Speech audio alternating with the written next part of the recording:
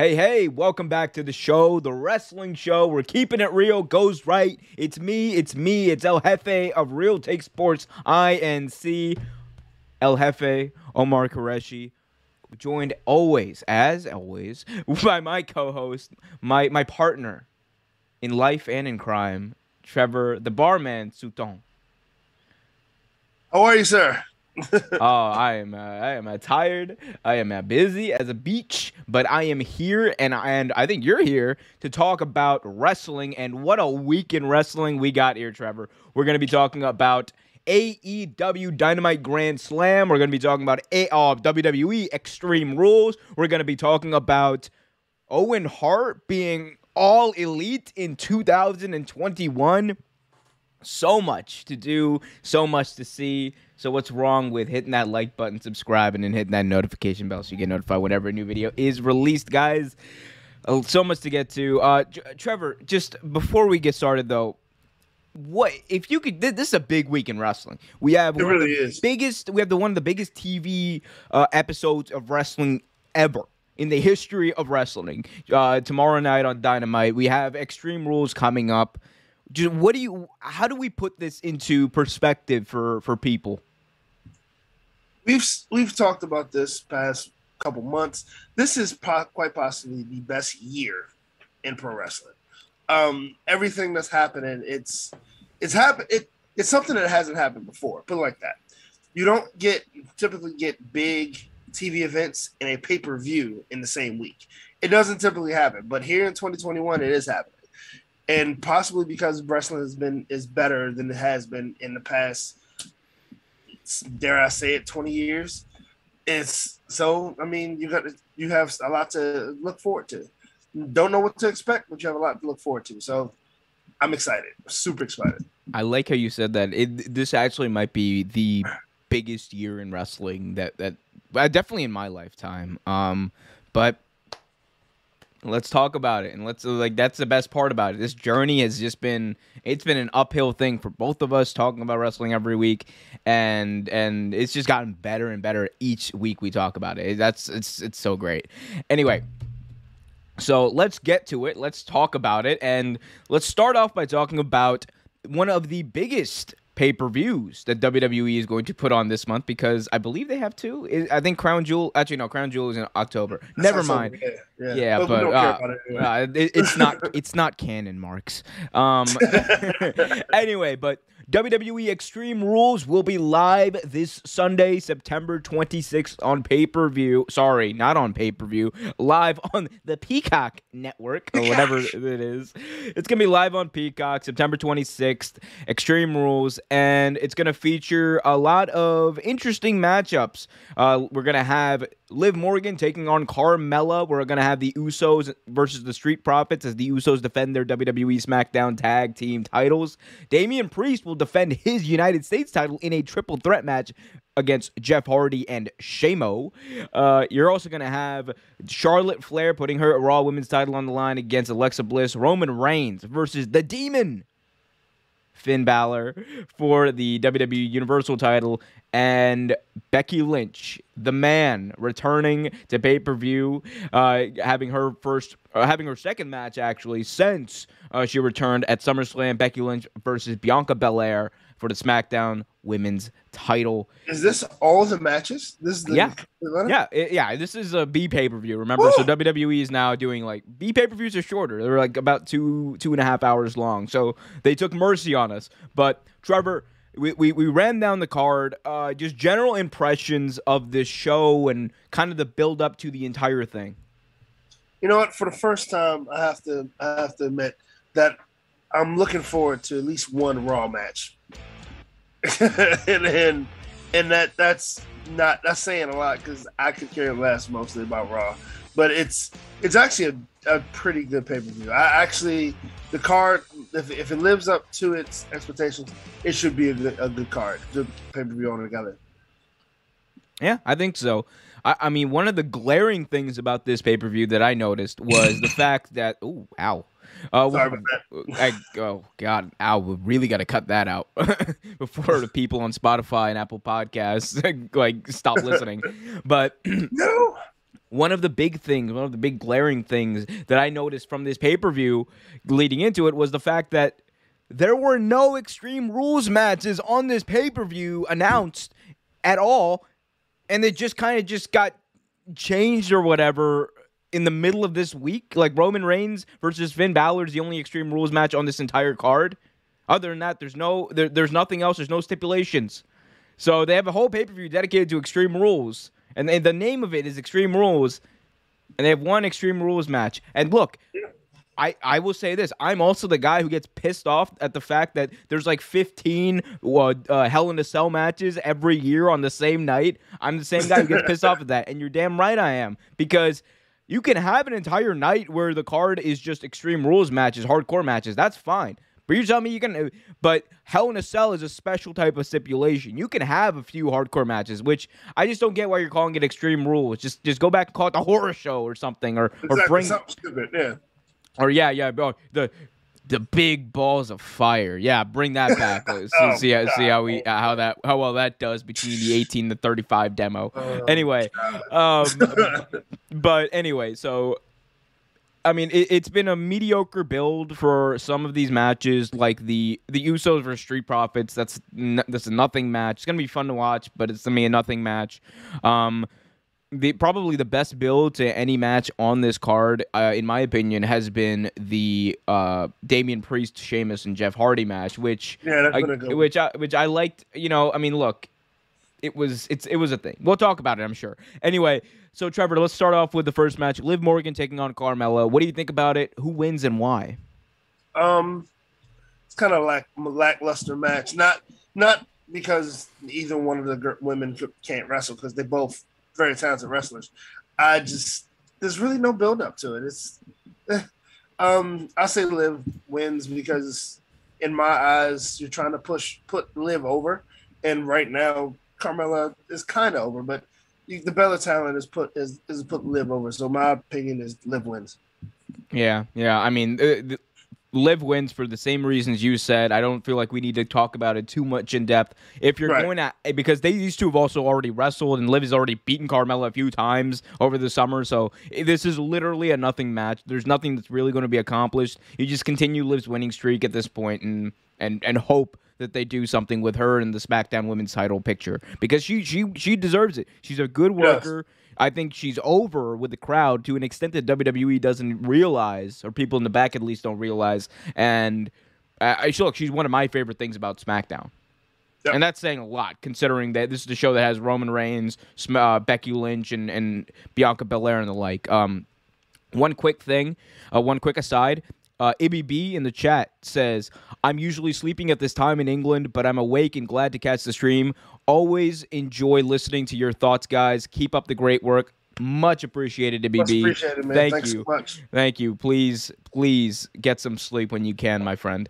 But yeah, I think this is a Liv Morgan wins, but WWE likely going to serve us with a Carmella win because they love 50-50 booking, right? Anyway, moving on, the Usos taking on the Street Profits. What do you think? Like you said, should be entertaining. It's another match, though. It should be very entertaining. Usos retain. Yeah, that's all I can really say about it. This is going to be one of the shortest pay-per-view reviews we've ever done. Usos win, lol. I love the Street Profits. They're going to go out there and have a very good match. It's going to be entertaining. Going to have a lot of great moves. They are going to they could put on a clinic and steal the show, but at no point am I going to think that the Usos titles are in jeopardy, because they're building this whole thing between the New Day and the Bloodline, and I think the titles are an important part of that going into Survivor Series, because you want to have Big E as the WWE champion, and eventually the New Day is gonna win the tag titles, and then on the other side you want to have Roman Reigns as representing SmackDown as the Universal Champion, and the New Day, the Bloodline rather, the Usos having the SmackDown tag team titles. So yeah, I mean, that's what makes sense. You would have that Raw and SmackDown dynamic because that's what they do at Survivor Series. But WWE has never before, has sometimes before bent to logic. So who knows? Yeah, true. let's go to this match, which I think is going to be probably one of the best matches of the night. Damian Priest versus Sheamus versus Jeff Hardy for the U.S. title, a triple threat match. What do you think? Great build up. Like, again, piggybacking off what you said, great build up. I thought I like what they're finally doing with Damian Priest. I like what they're doing with Sheamus. Jeff Hardy, there's a nice little topping on there. I personally say Damian Priest wins only because you want to keep his momentum. You want to keep building him up. But, I mean, this is WWE. You could see a Jeff Hardy title sighting. It's possible. Yeah, I mean, that's the other thing. They could do a thing where Damian Priest doesn't get pinned but loses the title, but I don't see the logic in that, especially if they're gonna hotshot a title, they're more likely to do it on Raw nowadays than they are on actual pay-per-view. So right. So I mean, I just think it's a great way to build up Damian Priest as a monster, have him beat two legends, and yes, Sheamus at this point I think is a legend. Like, Sheamus is a great wrestler, was a five-time world five-time. I'm pretty sure he's a five-time world heavyweight champion. At this point, Jeff Hardy's had about 3 or 4 title reigns. This is a big way, and I think if you emphasize the fact that Damian Priest pinned 2 future Hall of Famers, 2 future world champions in the same night, or 2 former world champions in the same night, that is big for this kid's career. It is. And look, kid, he's like 37. That's big for this guy's career, and it could launch him into that main event picture as well. But one thing that I have not seen WWE do as of recently is build people up to that mold, right? Right. Because they never mention, or they'll sometimes throw it in there, but they'll never really build up the fact that Sheamus has won the title, for the world title 4 times, 5 times, whatever it is. They don't really mention Jeff Hardy, really mention it being Jeff Hardy is a multiple-time world champion, and Damian Priest is holding his own against this future Hall of Famer. I'm just like, build them up, and so that the guy who beats them actually looks good at the end of it. Exactly. I totally agree with you. But it's so weird that they don't. Like, with other wrestlers, they'll say, oh, AJ Styles is a former blah blah blah champion, or just some random person is former blah, blah, blah champion. But they don't do that with Sheamus and Jeff Hardy. Like, I don't think I've ever really heard that Jeff Hardy was a former champion, heavyweight champion. It's just weird about that. That's weird. I agree. It is weird, especially because they're always building up how R-Truth is a 99-time, 24/7, 7-Eleven, 95 champion, whatever he is. Like, they're always building that up, and I'm just like, dude, like, I've won the 24/7 title a bunch of times. Like, I've won it a few times. Like, come on now. Exactly. I'm pretty sure you have a reign there you don't even remember. I'm pretty sure I do too. Like, I mean, at this point, everyone's had it. Everyone's had it. I'm sure IBB in the chats had it too. Gronkowski's had the belt, so come on. Gronkowski's had the belt. Yeah, man. Like, it is. That belt is the people's belt. I will say that the 24/7 title is the people's belt. That's a nice way of saying it. Everyone gets a piece. But I think we're in agreement here. Damian Priest probably retains. Yeah, absolutely. Yeah, absolutely. All right, on to our title matches, our world title matches. First, let's start off with Charlotte Flair taking on Alexa Bliss. This has been built up as Charlotte Flair being the main, she's the champion, and Alexa Bliss really trying to play mind games with Charlotte, with the doll and everything, and it's come across as well as either of us probably would have thought it would. Not great, but a lot of people are thinking this could be a chance for Alexa to get the title. What do you think? So I will also agree. It has not come across well, as we've talked about this many, many times. But I will also say this: I've enjoyed the promo she's done a little more than I had in the past. Like, this much more. This much more. This much more. This much. Like, this one. Put it like that. Like, I haven't turned it off immediately. I've turned it off like 5 minutes in, but not immediately. No, actually like 2 minutes in. But still, because I still don't watch wrestling. I still don't watch Raw. But it's still a terrible gimmick because they have not nurtured it. They have not done what they should have done with it. But yeah, I think this is going to be a chance to Alexa Bliss gets the belt. So I say Alexa Bliss. It's been better. I said you saw the margin, right? It's like the fingernail. Like that's not much.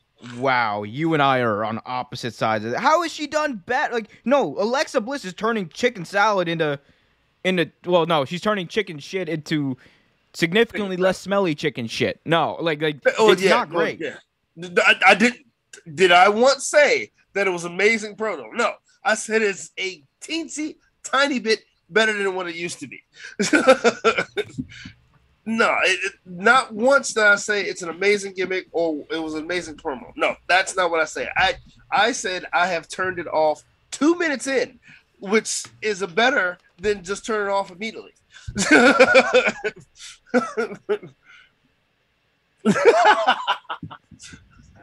But other than that, no. I think it's gonna be an interesting match because they both can wrestle. But other than that, no. Alexa Bliss is my favorite. She is my favorite female wrestler in the entire world. Her talents are being wasted. Yes, wasted by the Raw creative team. This gimmick is trash. She can't save it. I'm sorry. You're doing a great job, a better job than anyone else on the planet would do, Alexa. This cannot be saved. The dolls are probably going to get a lot in merch sales. I don't even know if they're going to get a lot in merch sales. With Uncle Dave Meltzer, let us know what's going on with the merch on that doll. Does she even have merch at this point? Oh, she has the doll, which is exactly why I think they might put the title on her. I think they're going to put the title on her to put her in even more so in the limelight for Monday Night Raw, and so that they can probably try to sell those dolls because I saw pictures. They have literally barrels full of that Lily doll. So they're trying to get Lily over. They're not, which again is hurting Alexa's chances of getting over. And look, at the end of the day, they're going to have a very good match. These are two of the best performers in the entire world, male or female, in Charlotte and Alexa Bliss. And the reason I say male or female is because sometimes people think that I'm just talking about, they're the best performers, in the women's division. No, these are two of the best in the entire world, period. So that's why I want to put the emphasis on male or female. So these two, I think they're gonna end up. I think they could very well end up winning the crowd. They could very well end up having a great match. I just don't think in the long run it's going to do much for the gimmick. I don't think in the long run it's going to do much to really dig them out of the creative hell that they're in. But I'm gonna go with Alexa on this one. Alexa, hands down. All right, I think Alexa's winning. Yeah. Cool. Roman Reigns will be taking on, he will be defending his WWE Universal Heavyweight Championship against the Demon, the returning Demon, Finn Balor, in an Extreme Rules match. This match marks the first time in, I believe, 3 years we have seen the Demon, Finn Balor, in full makeup. We will see him and in all of his glory. What do you think about the return of the Demon in this capacity and the build-up to this match, Trevor?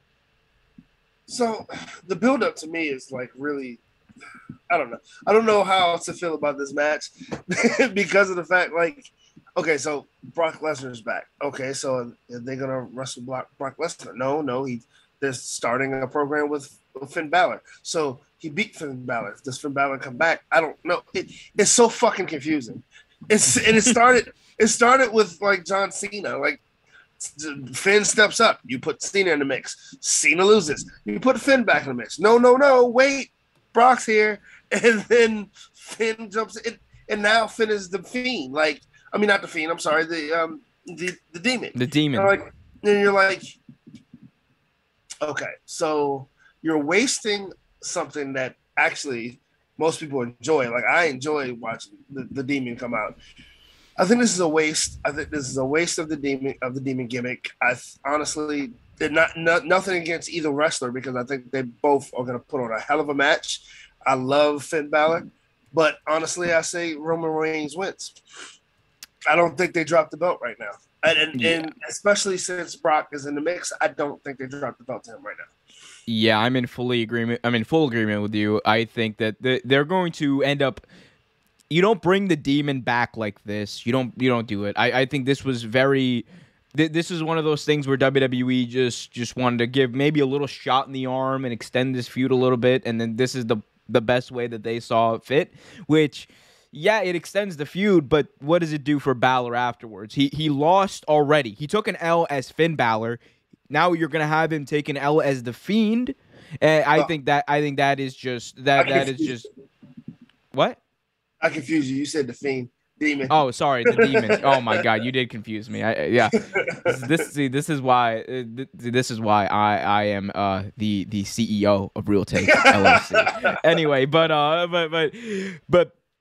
you have this gimmick in the demon who his whole thing is Finn Balor goes to this place when he knows he absolutely can't lose, and you're gonna have him return just to job to Roman Reigns, and again they're gonna have a great match, whatever, but he's going to lose. But then there's the other thing. You and I are thinking about it logically. But in the world of WWE, wins don't matter. That's the way that they truly view things. They view things in a very short term bubble. So compounded with the fact that, they think like that, compounded with the fact that Brock Lesnar and Roman Reigns have a title match already set for Crown Jewel in Saudi Arabia, I don't think that we can expect Finn Balor to win. There's a slight chance that if Brock Lesnar gets involved in this match, that could lead to the Demon winning. But then again, then you're kind of undercutting the entire point of the Demon, because then the Demon didn't win Finn Balor the title, Brock Lesnar did. Right. So, yeah, I guess, yeah, all that's being said, who do you got and why? Roman Reigns. Roman Reigns, because, again, logically, it just makes sense. Roman wins, lol, acknowledge him. Oh, my God. I'm getting way too many of the... I tweet anything about I respond to tweets about AEW sometimes, and all these WWE marks have to say is like, acknowledge him, like Tribal Chief. Like I'm just like, dude, you're turning Roman heel again. Again. Like, stop it. Anyway, let's go to my main event for this pay-per-view. I don't know if it will be. Roman's probably going on last. But Becky Lynch will be defending her SmackDown Women's title against Bianca Belair. Becky Lynch returned, obviously, at SummerSlam. She defeated Bianca Belair in an impromptu matchup for the SmackDown Women's title. She squashed her, absolutely squashed her. And then the feud has proceeded to see Becky cut some heel promos. She's doing a good job, but it's just weird to see Becky Lynch as a heel. And also we saw just this past week, Becky Lynch actually go to Bianca Belair's hometown and beat her up, which is what WWE does to everyone in their hometown, apparently. What do you think about Becky Lynch in this role and the buildup of this match, Trevor?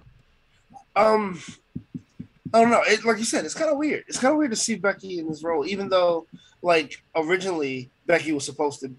Originally, when Becky turned into the man, it was supposed to be a heel turn. But everyone loved Becky so much and loved the idea of Becky being ruthless, it turned her more into a tweener than just a straight heel or just a straight face. And I thought it was great.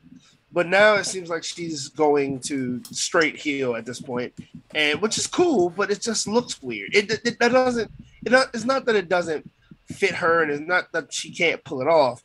It's just something that I guess is still relatively new. The paint is still drying on it. You know what I'm saying? So it's not something that is still registering. But I think she's doing a good job with it. It's just odd. The build up for it was interesting, and I mean it's pretty good build up. It's gonna be a pretty solid match. Both women can wrestle, and they're two of the best performers in WWE, honestly. So I think it's gonna be very entertaining. If I'm a betting man, I still say Becky wins though. And yeah, the reason being off something you said a couple months ago. I think it helps build Bianca Belair. Makes her a little more ruthless, makes her a little more cunning, takes off that pure face that she has, and maybe build her into something else. And I believe she will have the belt again, though. Yeah, she has to. The best part about a babyface is the chase for the title. But Becky Lynch is going to win this match, and it is going to be. I hope it's a better match than they had at SummerSlam. I hope it's a longer match than they had at SummerSlam, because otherwise you're kind of burying Bianca at this point. And I would argue that Bianca could use this win at this point, but again, they've just done a terrible job of trying to build her up after that shocking loss at SummerSlam. I don't know. I'm thinking too logically here. Becky wins. They're building up for a match, I'm sure, between her and Bianca at Royal Rumble or somewhere down the line. And I think at that point you're going to see her win. But yeah, I think this is a slam dunk. Yeah. Yeah. But I honestly don't think it's too logical. I think it's just too logical in the world of WWE. But your thought process makes perfect sense. Stamford, Connecticut, where logic goes to die. Let's take it to the chat real quick, because we have a bunch of chats here. Thank you guys for hitting us up. Keep hitting us up in the chat, by the way, as the show goes on. Ryan Woodward says, "Hi, bro. Should Jeff Hardy leave WWE soon and join AEW? And will The Rock join AEW next year?" Well, I can totally tell you The Rock's not joining AEW. Rock might join WWE next year, but he's not joining AEW. Yeah, but yeah, he's Trevor. not going to AEW. Yeah. What do you think about Jeff Hardy potentially going to AEW, Trevor? That's interesting. I've actually been thinking about that recently, because what Matt's doing over there, and let's just be honest, Jeff's treatment here isn't the greatest. So I mean, I think it'll be interesting. It'll be fun to see them go at the AEW tag titles. It'd be fun to watch, Michael. the Tuesday night delight. All right. We got some more chats from Ryan, by the way. Ryan says, WWE already spoiled Extreme Rules. Roman will beat Finn. Yeah, they already did that with Brock Lesnar's return. Yep. He also says Brock will get involved with the match and cause Finn the match. Maybe if he really wants the title, that's a possible thing. Brock costing Finn the match. To keep that title, keep that match at Saudi Arabia, a title match. Hi, bro. What NFL team should I pick for week 3, because I am 3 losses and out? Well, if you want to know what NFL team to pick, you should watch my Sunday morning show, Real Take Football Talk, where I talk about every single game on Sunday, tell you exactly who to pick, who to win. I was 12-4 last week on all my picks, which is amazing. So I kind of know what I'm talking about here. I really don't. Not to deviate from what we're talking about. It's funny you mentioned that. Did you hear about the guy on ESPN that had the 16-game parlay for $25, and every he had everything.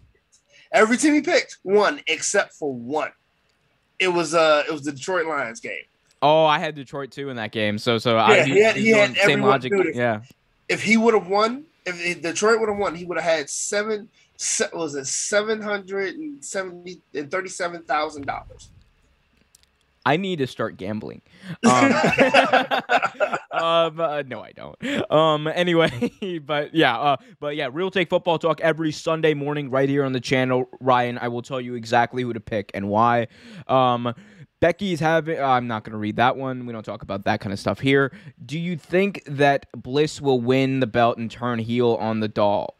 We can only hope. We can only hope that she turns heel on the doll. She will turn. No, she will turn face on that doll. What do you mean? She will turn face on that doll. That she will be the super over baby face because of that. Kerwin Abreu is in here. He says, "You believe Dave Meltzer said 1,500 fans left the arena during Charlotte Flair and Alexa's match on Raw?" Yeah, so that was a thing. Apparently, like there were 1,000 people who left. We'll talk about this actually later on in the show. Just to hit on it very quickly, it's not just Meltzer. There are other people who are reporting this, and while I'm skeptical about the 1,500 number. I think it's difficult to truly say like the exact number, but if a shit ton of people walked out and people saw it, I think a shit ton of people walked out, but. We'll see. We'll see what happens. And finally, Kerwin asks, your thoughts about WWE changing Keith Lee's name to Keith Bearcat Lee? Oh, I'm going to let you take this one, Trevor. Keith Bearcat Lee? Yeah, you didn't get this? On Raw, they re-debuted him as Keith Bearcat Lee. Jesus freaking Christmas. What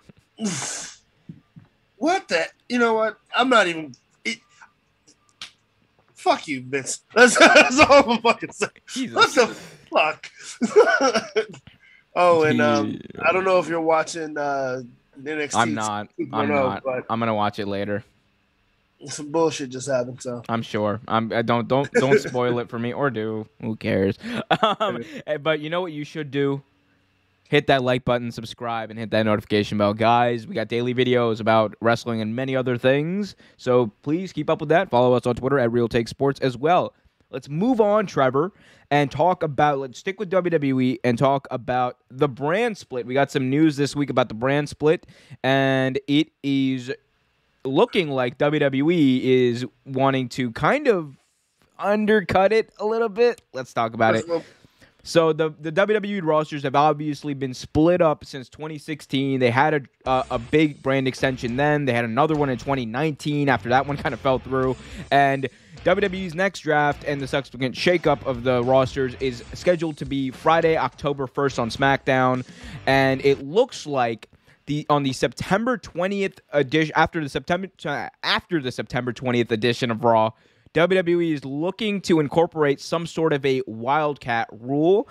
This is according to, I believe, WrestleVotes and Fightful and other sources. The reports indicate that if Roman Reigns' advertisement on the red brand leads to bigger ratings than normal for Raw, which it kind of did, then you could see more SmackDown talent showing up on Raw and vice versa. They could have some of the big stars on Raw and kind of have a wild card rule for likely the champions and people like Brock Lesnar and the like, really big stars. So the rule would largely the Wildcat rule originally in 2019, I believe it was very negatively received by audiences, and it was later scrapped after the second brand extension. But Trevor, is this a smart idea for WWE, having people show up on both brands? What does it show about their mentality towards the brand split right now? They realize that Raw is not doing so well. This is just my perception of it.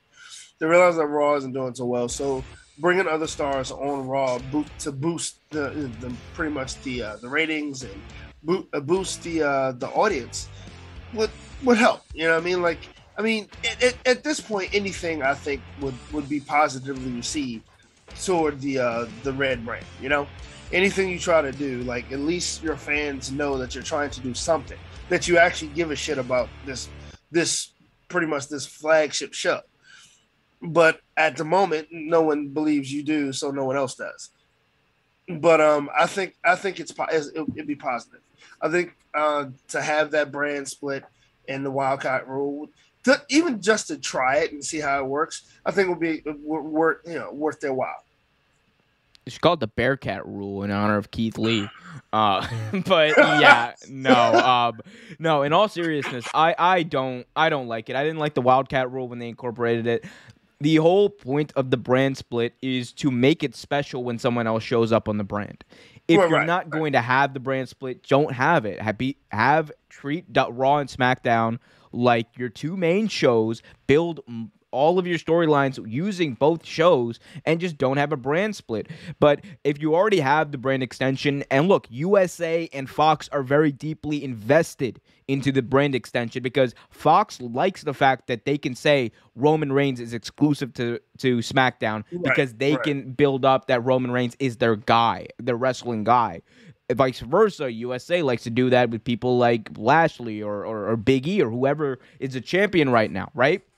So that's what the two networks really like, and I think at the end of the day, you're not going to see this incorporated on a larger scale, and if you do, I'm gonna be very skeptical about it because I think the fans are just gonna the fans might actually start to tune out because if they're like, well, we're getting all the action on or most of the action on Raw or whatever, or it's gonna be a recap. There's no reason to watch it. So I don't like this. I think it sets a bad precedent.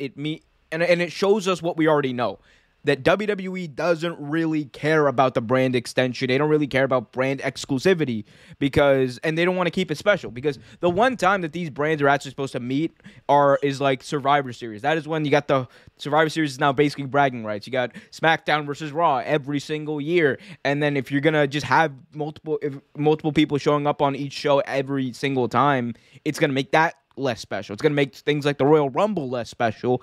And it's just kind of, again, it's just not going to be logical because you're not following your own rules. WWE is an entire company that they put very little rules. They very small amount of written rules into their wrestling and into their show. But the few ones they have, like the brand split, they always seem to undercut and they always seem to undermine. It just doesn't make sense to me because then why is your audience there? Your audience is told that, well, why should I care when everything you do is just week to week and dependent on how you feel in the moment. It's not logical. Don't do it, WWE. The networks won't like it. It makes very little sense. That you want to have better ratings for Raw? Here's an idea. Write better. That's too easy. Because if that's the case, they would have been done it already. But I mean, like, it's too easy. You know, they want to do things the hard way. And that's why I said what I said. But, I mean, honestly, it's dumb. Like, if you want to show better, like you say, treat it better, work on it better, like, get better writing, get better talent. I mean, give talent a chance, you know? But they don't do that. And don't name characters the fucking Bearcat. It's like next week, we're going to have Damien. Fucking Big Dog. No, that's already taken. Shit.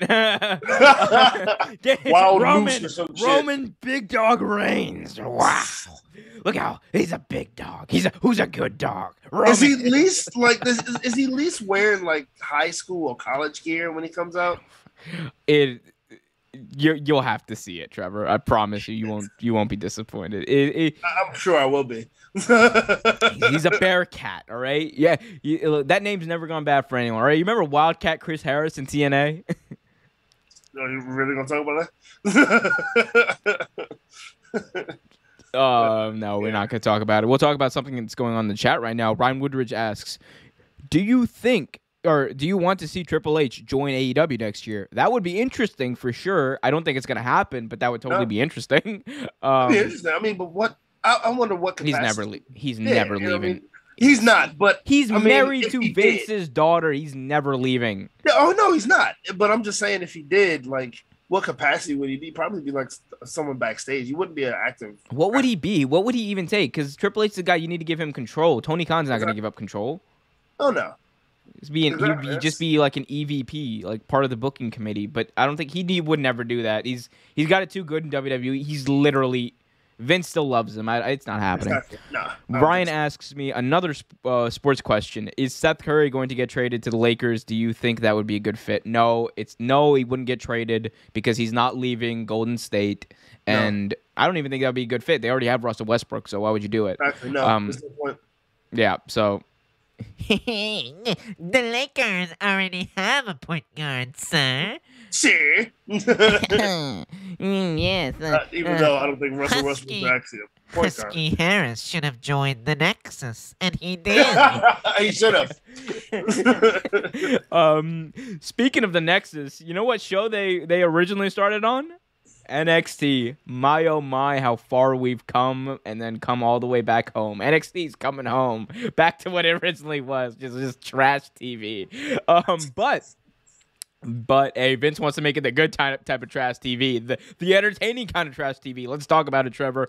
According to a report from Fightful Select, NXT's target audience could be set to change, with discussions backstage bringing up the idea of making it an edgier product. These ideas have come directly from Vince McMahon, who reportedly has taken a bigger role within the NXT revamp, including the NXT 2.0 demographic. He wants to target people between the ages of 18 and 35 and have a more aggressive, harsher language on his show. It's interesting. The quote from the report is, quote, keep up with current affairs with promos and character verbiage. Keep up with the kids, pal. Was another big note from this. And while these changes have not been confirmed to be going ahead, one talent noted that Fightful that they hadn't been made aware of them. So this could be something that has just been brought up in a meeting backstage. But what do you think of the idea of NXT presenting an edgier product, something more aggressive, more in tune with the 18 to 34 demographic? And why would WWE go down this road? I mean, wrestling, especially WWE's best era, was the Attitude Era, and that was one of the most edgier eras of wrestling, right? So, I mean, I guess if you use that same thought process, maybe it will help NXT. But again, it goes back to this old adage: why fix something that wasn't broken? But that's not what we're talking about. But I mean, maybe they think that will, change NXT for the better. Maybe give it a 2.0 Attitude Era-esque remake. Maybe, I don't know. I mean, but again, it's just stupid. But I mean, I guess they feel that NXT is too sunshines and rainbows at this point, which I don't understand. Have you seen the logo? Of course, it's sunshine to the rainbows. Look at it, dude. They just did a fucking wedding where a guy threatened everyone with a goddamn hatchet. The lead thing in her vows was about him being a stalker. Like, if that's not edgy, I don't know what the fuck is. You know what they did? I just realized this, and now I hate the whole storyline. All they did was copy the entire plot of You Season 2. Yeah. That's literally all they did. Oh, this creep, he's stalking a girl. Oh, it turns out the girl was a stalker too and a creep. Yeah. Oh my God. Wow. Oh, spoiler alert for anyone who hasn't seen You. Check it out. It's a really good show. But much better than this. Much better than this show, by the way. NXT 2.0 fucking sucks. They better start cursing on there. I want to hear fuck. I want to hear shit. I want to hear cock. I want to hear all of the terms. I want to hear all that. All of the stuff you don't hear on WWE TV, make that your Attitude show. Make it NXT Attitude. Oh, exactly. Vince would totally market the shit out of that. Make it NXT Attitude. Bring back The Rock. Bring back Stone Cold. Have everyone just make it the Attitude Era because that's what they want to do anyway. Legends Night on NXT. No, that's a joke. But no, I mean, look, in all seriousness, having an edgy product is definitely the route to go. And you know what you should probably have to go along with that? A product that shows good wrestling, because then you're way more likely to get the 18 and 34 demo. Because if you're not going to have, the best wrestlers wrestle on a show and you're going to try to present it as an edgier product, will it help the talent? Possibly, because they might have a little more creative leeway, but at the end of the day, it's all coming from Vince. At the end of the day, it's all being written for them, so it's not going to be that much more creative. I think that it is just it's a good idea in theory. It is not a good idea. It's not going to be good in execution, because we know WWE historically over the past 2 decades has not been good at executing these type of ideas. In the long term, I think we're going to go back to the cookie cutter version of NXT. I am still of the belief that NXT is going to be what ECW was in 2010, right as they closed their doors, with the WWE ECW brand. They're going to try it for a few weeks. It's not going to work because it's not going to be long lasting. It's not going to help out with stories. It's not going to help out with good wrestling. Yeah. 1 out of 10. Bullshit. Yeah, I totally agree with everything you said. It's not going to work. I mean, you want to do something edgier, have edgier wrestlers with great, talent, have good wrestling matches. Because I'm going to be honest with you, NXT has had some great wrestling matches. Last week, I didn't see not one sign of that. It was the Fatal 4-Way was pretty good. It was okay compared to what it could have been and what it has been in the past. I thought the ending was too just like put it together, get it. It was too just straightforward. But and again, I still don't know who that blue pants wearing jabroni was. But other than that, it wasn't a bad match. But if you guys know who that blue pants wearing jabroni was in the NXT World Title match last week, please let us know. I mean, I actually know who he is, but still, I don't know why he was there. No, I don't care enough to actually look it up. Because I didn't even know he was training. Like I don't. But if you're, apparently was he Bull Buchanan's son? Was he Bull Jr.? No, he's one of the Beverly brothers. Okay. Then. I'm thinking of the wrong person. Anyway, who cares?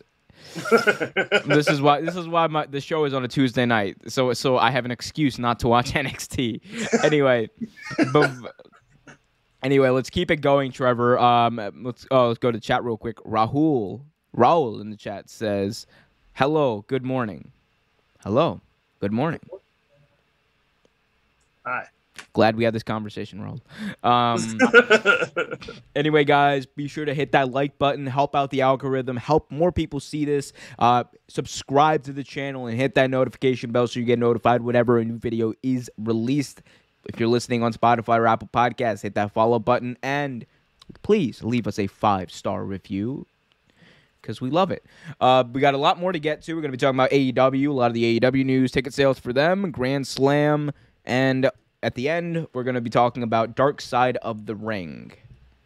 Yeah, that's going to be an interesting conversation, but a much needed conversation that we probably should have had sooner, but but we're gonna do that and get to all that. So please subscribe, guys. Trevor, AEW Grand Slam. Are you on a scale of 1 to 10? How excited for this pay-per-view are you? Or this pay-per-view? This show, this TV show, sir. This TV show. How excited are you? About a 10, man. This is gonna be, dude. It's a fun week. It's gonna be a fun week of wrestling. It's gonna be a great week of wrestling. I can't wait to see it.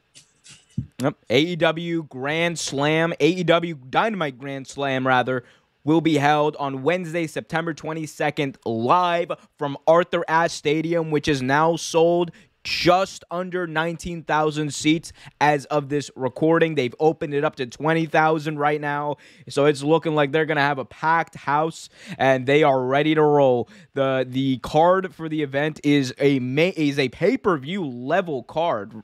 It is really something else when we look at it. You got Brian Pillman Jr. versus MJF, Malachi Black taking on Cody Rhodes, Sting and Darby Allin teaming up to fight FTR, Kenny Omega versus Bryan Danielson in a non-title match, a dream match that people have wanted to see for years, and what I believe is going to end up being the main event, the Good Doctor, Britt Baker, DMD, defending her AEW World title against Ruby Soho. What a card. Trevor, just what do you think about this card?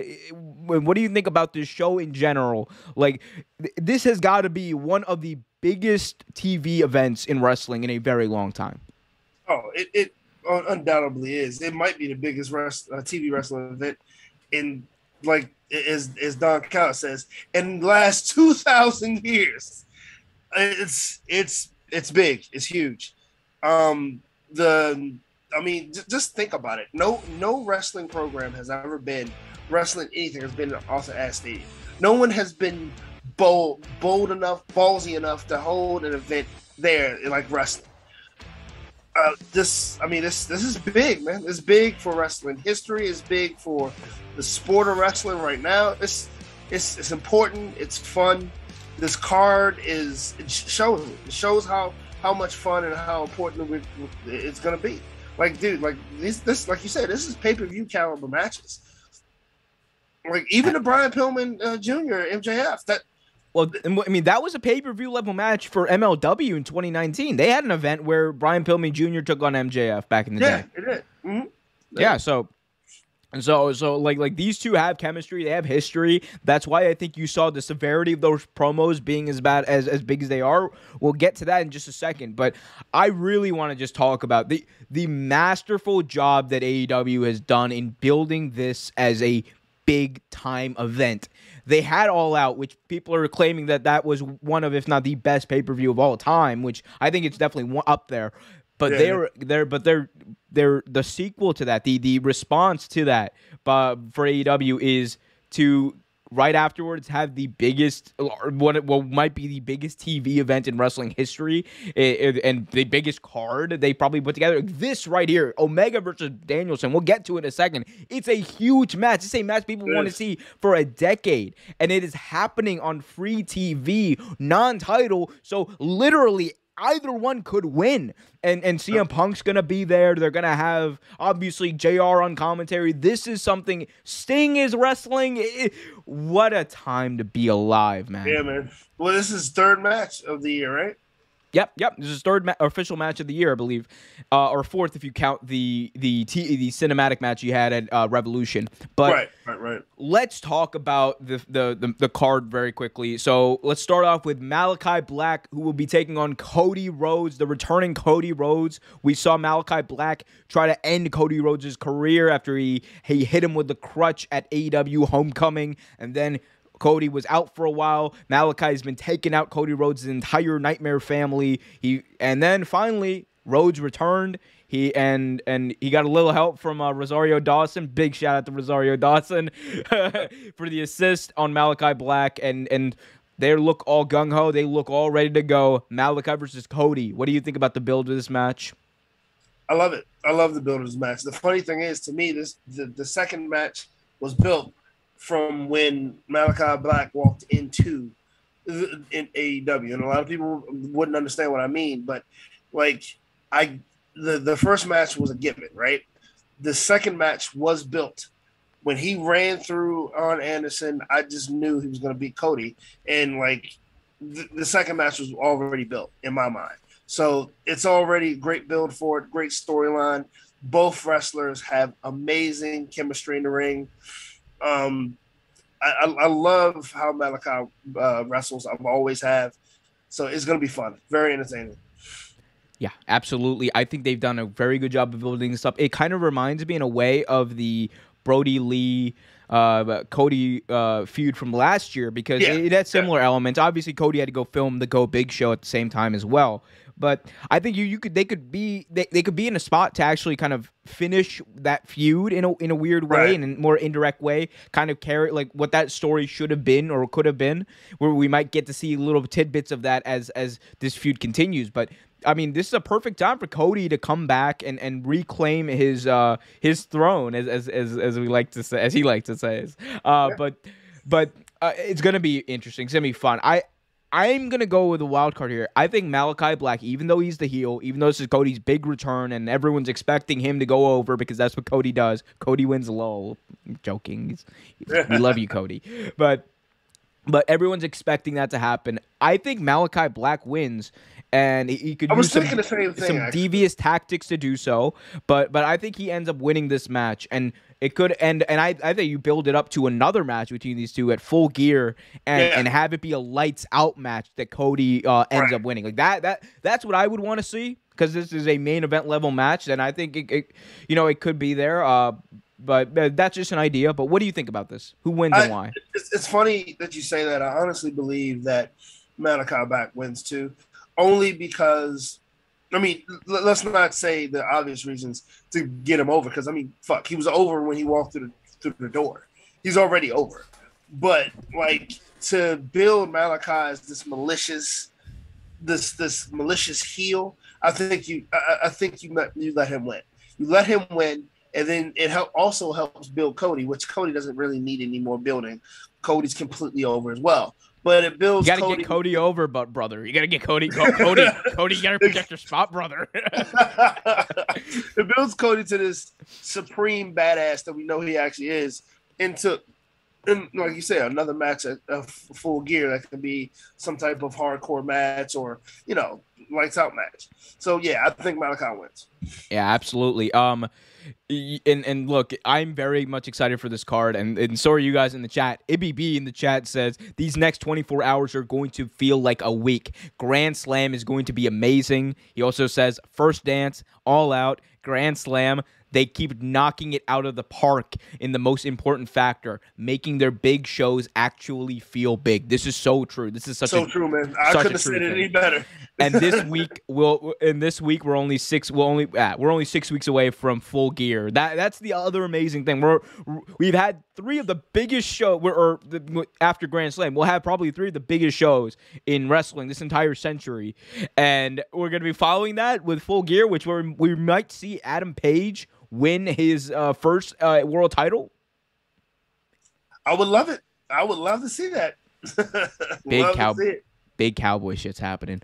Anyway, moving on to our next match on the card. MJF taking on Brian Pillman. This has been a very, very hot feud between these two. MJF cutting scathing promos on Brian Pillman's entire family, calling his mother Methany, looking down as he to hell as he's talking about Brian Pillman's father, Brian Pillman Sr., the great late Brian Pillman Sr.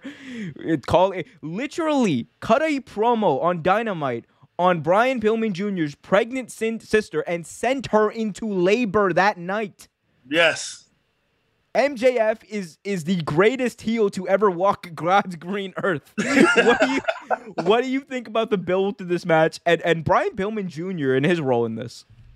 So, you mentioned earlier about their matches before, so they're used to each other, and you like to see stuff like this, even though sometimes it's kind of hard to listen to because you're like, oh my god, like, did he really say that? Like, but you like to see stuff like this because they know each other. They know how far they can push and what they can do.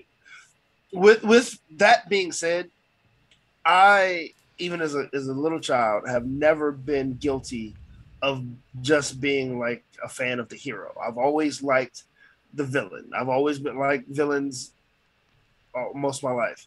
And MJF is quite possibly the greatest heel, if not one of the greatest heels, if not the greatest heel I've ever seen.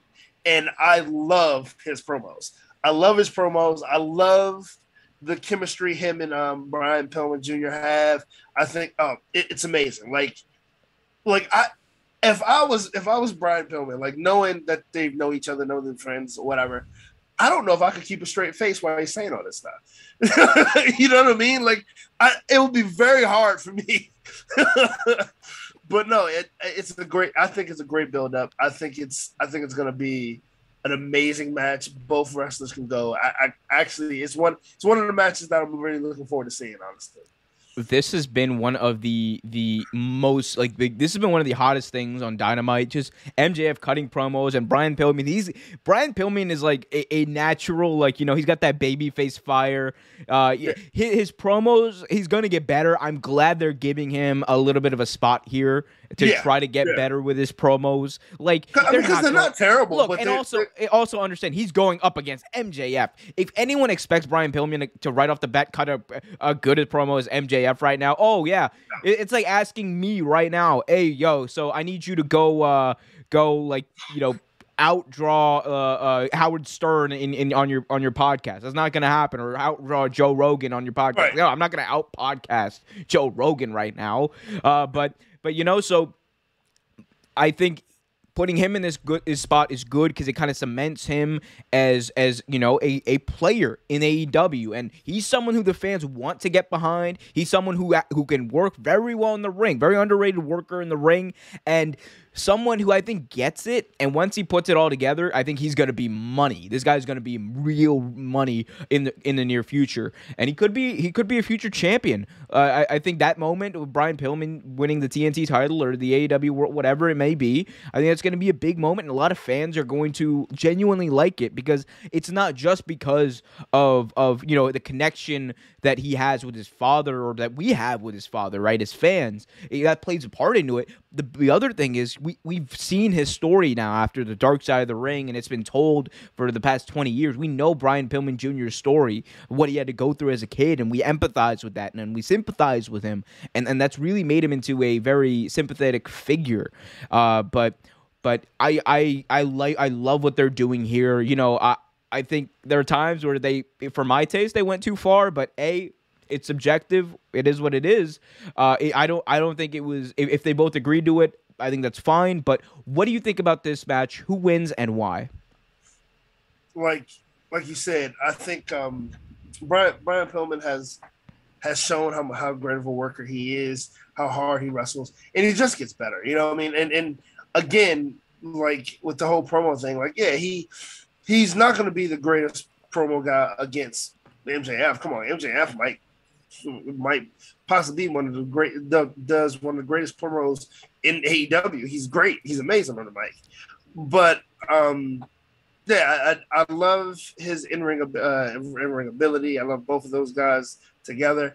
Honestly, if it's me, and it's gonna sound funny, I mean, you could go two ways with this. Honestly, I think you can, give the match to Brian Pillman Jr. I mean, let him see on top since he is the face, and he is still coming up. But honestly, I still think he'll even in a loss, he'll still get the pop from the fans and still get the notoriety that he's looking for. So honestly, you can go either way. But I'm gonna go with MJF winning actually. This is such a big match for Brian Pillman Jr. because he's never had this big stage in a one-on-one match to really showcase his ability, and this is gonna be. It's going to be a big thing for him. So I'm looking to see big things out of him. I'm looking to see him and what he can do. I'm going to go with Brian Pillman Jr. as my official pick for this. And I think it's not only to have the good guy win and because I think AEW does a good job of giving the fans what they want. Right. I think they can do this where it actually helps build up MJF into something else and something bigger. I think what you do is you have Wardlow try to help MJF, very similar to what he did at All Out in 2020 again in the John Moxley world title match. Have Wardlow try to interfere on MJF's behalf, but indirectly cost him the match, and have Brian Pillman go over. He still gets the win, and MJF and you build that MJF Wardlow thing that they've been teasing more often than ever over the past few more and more. They're teasing it. Yeah, so I think that's definitely a route that is in play for AEW. Everything that AEW does, it seems to matter. So I would think that they would want to build this thing with him and Wardlow up a little more, and they've done such a good job of doing it over the past 2 years. It is crazy the subtle hints they throw in. But I'm picking Brian Pillman in a little bit of an upset here. I mean, like I said, I honestly believe in go either way.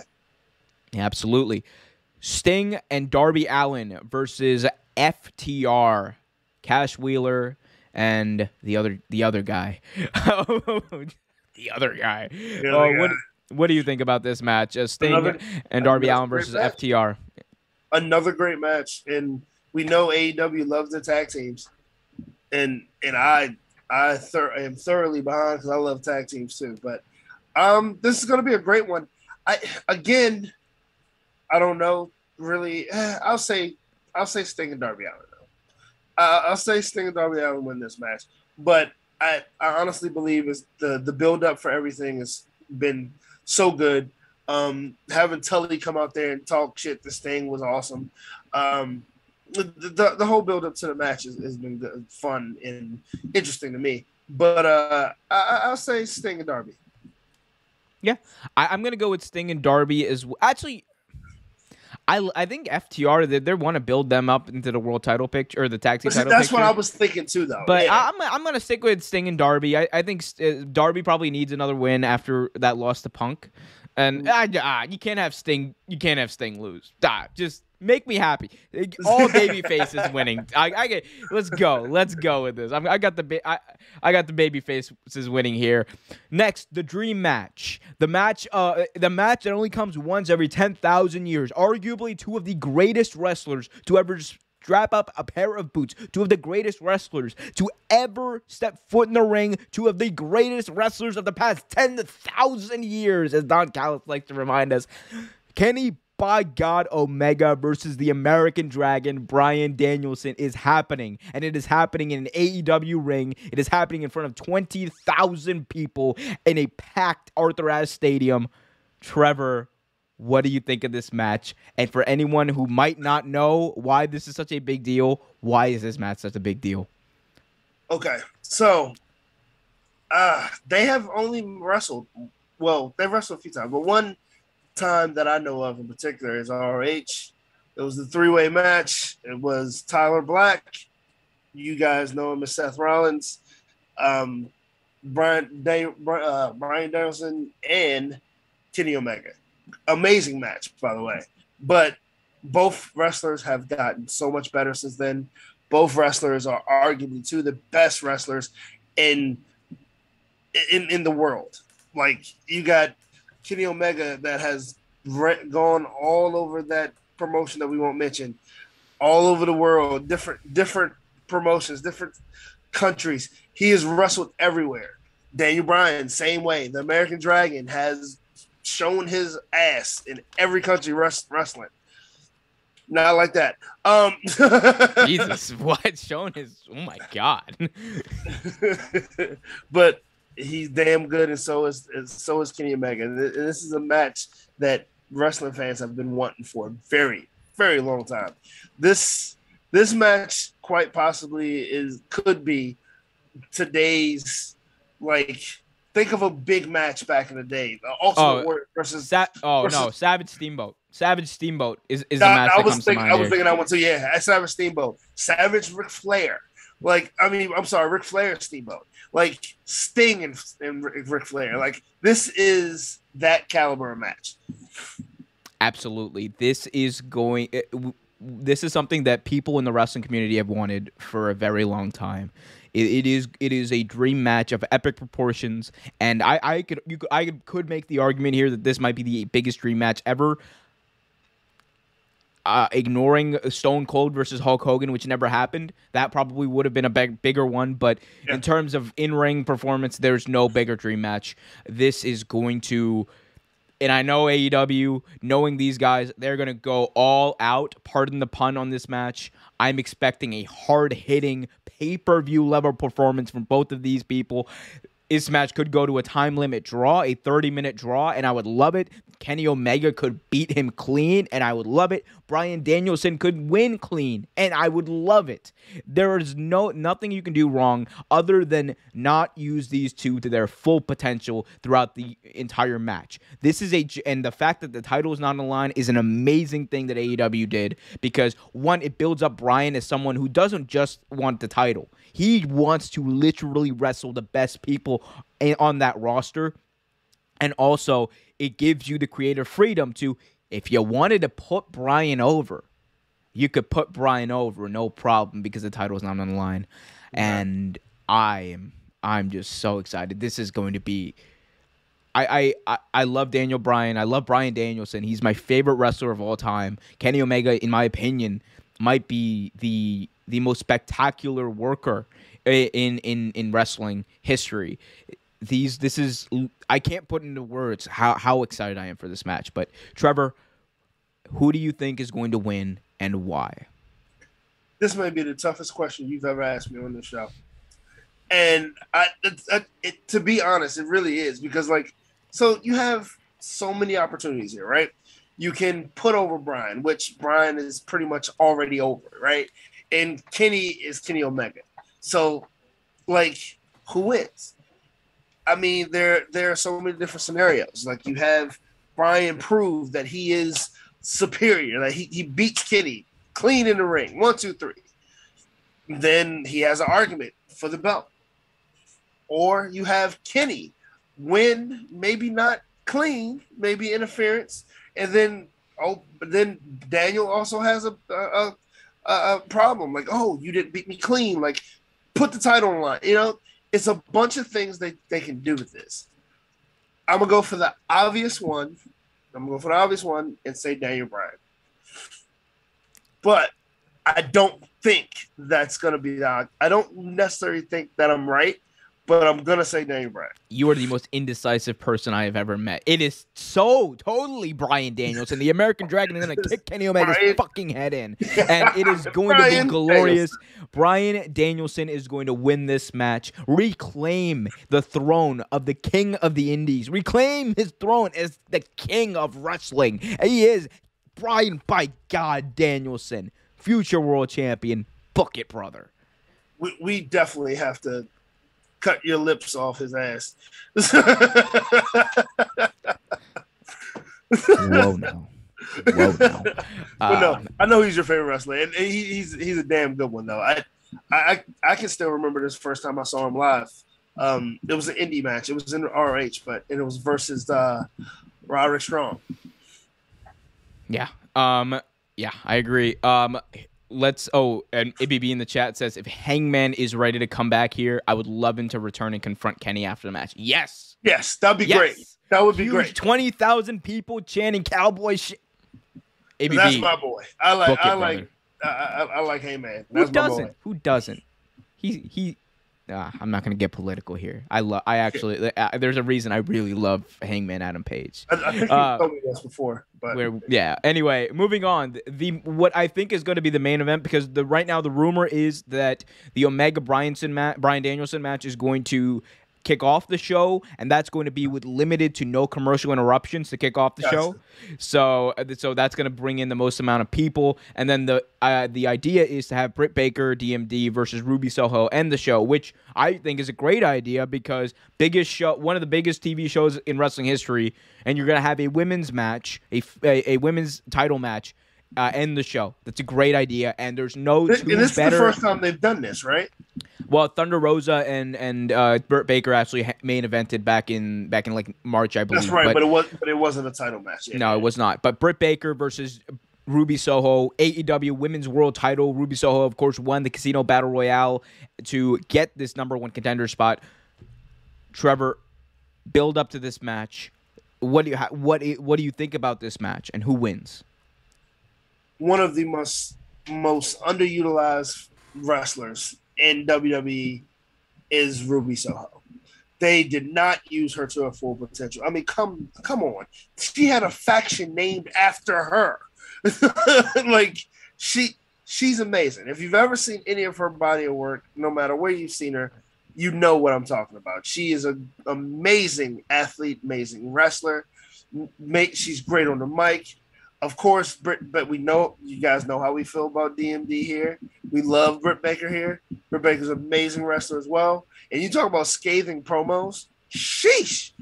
Whoo! Ruby is like one of the first people to come in there and hold her own against DMD on those promos. She really is. She's great on the mic. I like Thunder Rosa, but I don't think Thunder Rosa has the chops, the promo chops that Ruby does. Now, and that's not saying anything bad about Thunder Rosa. I just think Ruby is better at promos. Like the whole thing about sleeping with someone in the back, that was amazing. And you saw Britt Baker try to choke back a smile. Yeah, it's like, get your head out of Tony Khan's ass. That was a great line too. But I mean, like, and that's what wrestling is about. That's what wrestling is always about. Two guys, two women, two athletes in the ring having fun. And that's why pro wrestling has been at its peak so recently, because people are having fun again. But with all that being said, I wish I could say Ruby Soho wins, but Britt Baker. Yeah, the DMD is going to win this match, but Ruby Soho, this is going to be a showcase performance for both of them. It's going to be a showcase performance for Ruby Soho. We're going to get to see the uncut, unhinged version of Ruby that we didn't get to see in WWE. A lot of people are excited to see what she can do in this one-on-one capacity. Her and Thunder Rosa had an amazing exchange in that at the end of that Casino Battle Royale match, and I'm of the opinion that this could be the match that steals the show. Because we already know, we're expecting great things out of Omega Bryan. We're expecting, big things out of the Malachi Black and Cody match. And we're expecting big things here. But this is a match that I think a lot of people might be sleeping on. And I think these are two people, especially Ruby, has a massive chip on her shoulder. She's looking to prove a lot of doubters in WWE and elsewhere wrong. And I think she's going to do it. I'm very much excited for this match. Baker is going to win, though. Yeah, Ruby's going to have a showcase. They're going to show Ruby off. Ruby will be champion at some point, mark my words. But she is definitely going to showcase her abilities, and everyone in ever doubted her is going to eat their words. Absolutely, absolutely.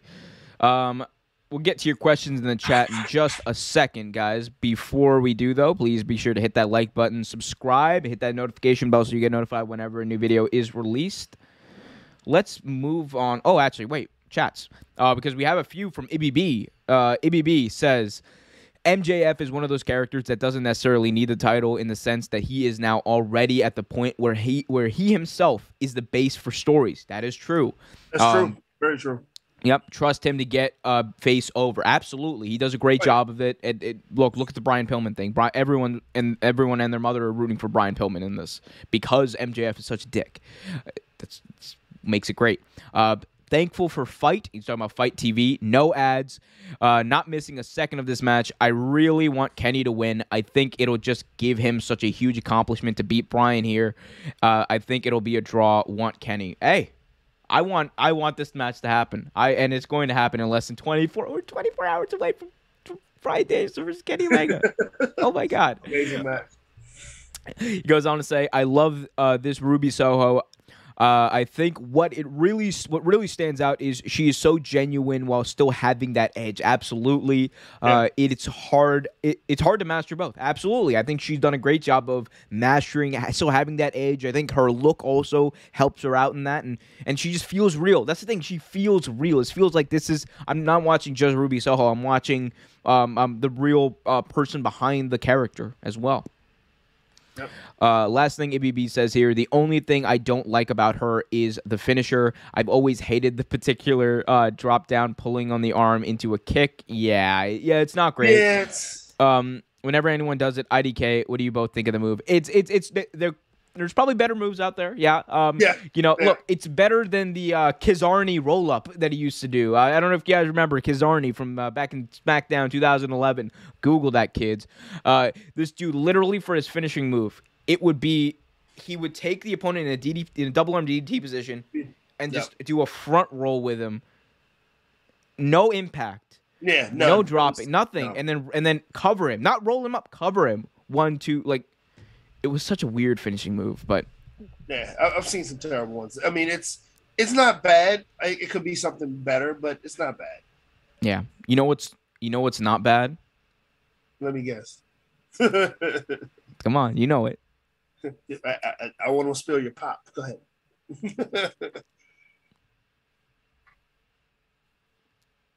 Liking, subscribing.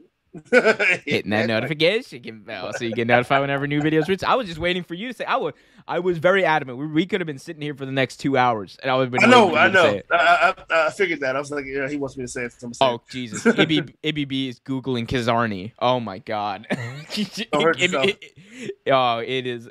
Kizarny is one of the greatest gimmicks ever to like.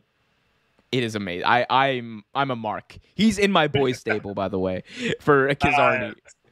Anyway, let's get another person who is in my forever Hall of Fame stable is the one and only, the King of Hearts, Owen Hart.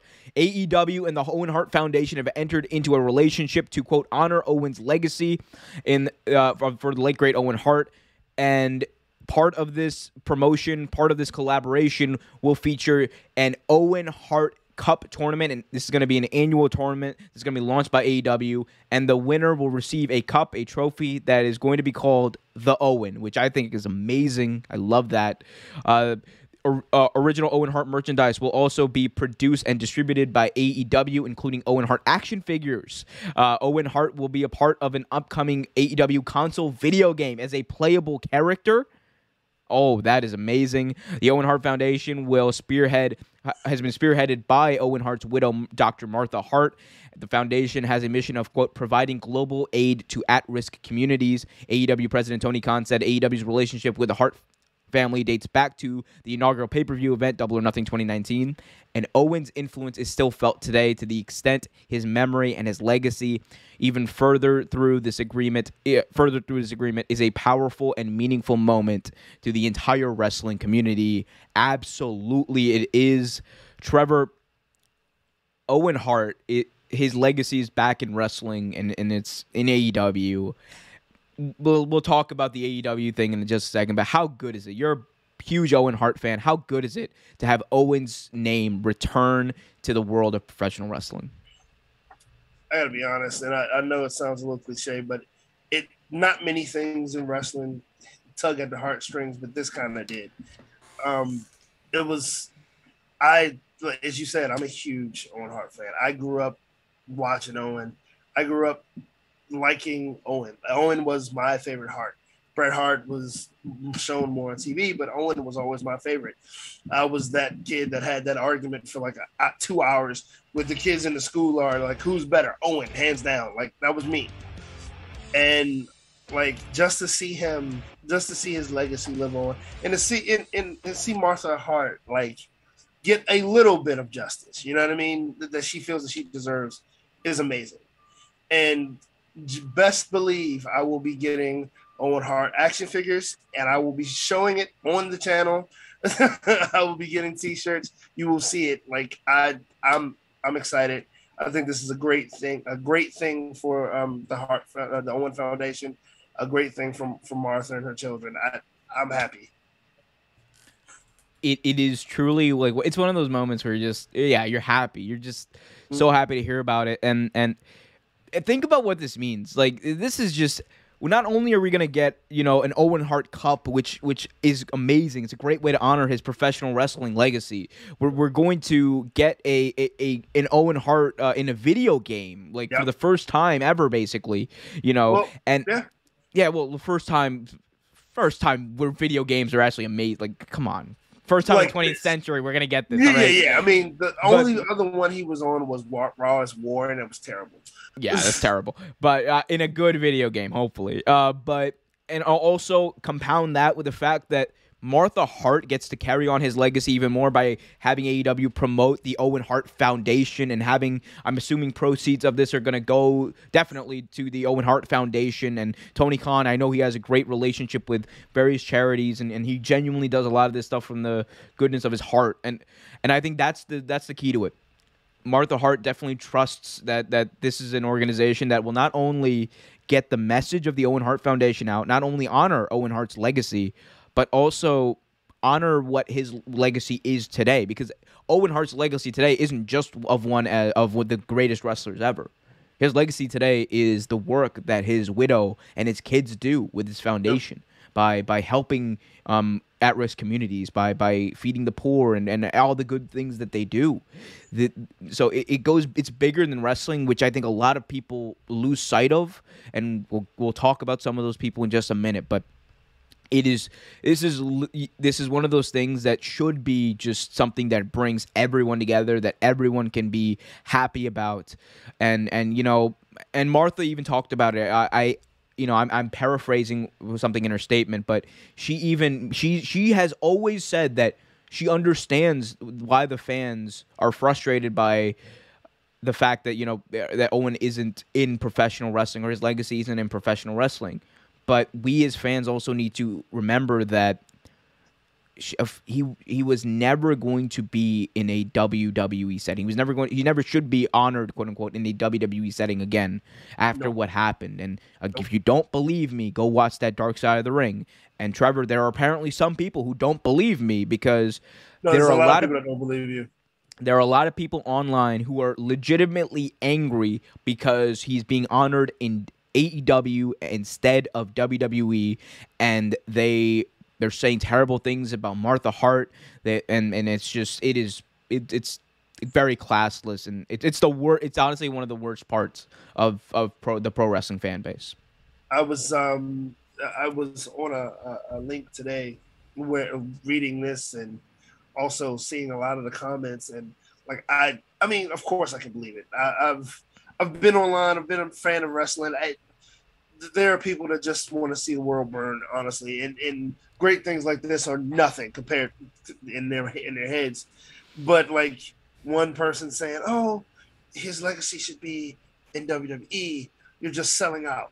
Like, that's not selling out. That his legacy should never be in WWE, and Martha Hart should always be in charge of her late husband's legacy, because, well, we won't get into that, but she and her children should definitely be in charge of where his legacy goes, and what happens to his legacy. And regardless of what anyone says, and I'm not going to say it again, Owen Hart should never be in the Hall of Fame. And the reason he is not in the Hall of Fame has nothing to do with money, has nothing to do with Martha Hart being a horrible person or anything like that. It has something to do with the fact that Owen Hart was an amazing human being and was not cherished the way he should have been cherished. He was only cherished for money. And the reason they want him in WWE Hall of Fame is bullshit and bogus. And They Martha, want it. They want to sell merch. They want to do what exactly. That's it. It's all about money. Yeah. It's bogus. It's bullshit. And like the reason he's not in there is a great reason. And you need to leave the Hart family alone and honor the fact that Martha is doing a great thing by her husband. Absolutely. Absolutely. And it's just, I can't wait for the cup. I can't wait for the merchandise. It's going to be great. It is just. It's going to be awesome. It's going to be so amazing. awesome. Yeah. Have you seen some of the specs for the action figure? Not the action figure, but I've seen some of the merch. Like for the action figure, they actually have like over, I think it's like 15 different hands for him to for you to interchange different hands and stuff. Oh, that's awesome. Yeah, it's really articulated. It's pretty cool. That's cool. And related to this, IBB in the chat says, always watch the documentaries and vids about Owen, but never watched a full match of his until last night. That Mania match versus Brett was absolutely fantastic. Amazing. Oh, one of the best wrestling matches of all time. What I think probably his best match, but there's a bunch of great ones. He's looking for recommendations. So I would recommend, he had a match with Shawn Michaels. It was in your house, right? Rage in a Cage. In your house, Rage in a Cage. 90, I don't remember what year it was. 96, 97, that time around. I want to say it was right before he won the belt, right?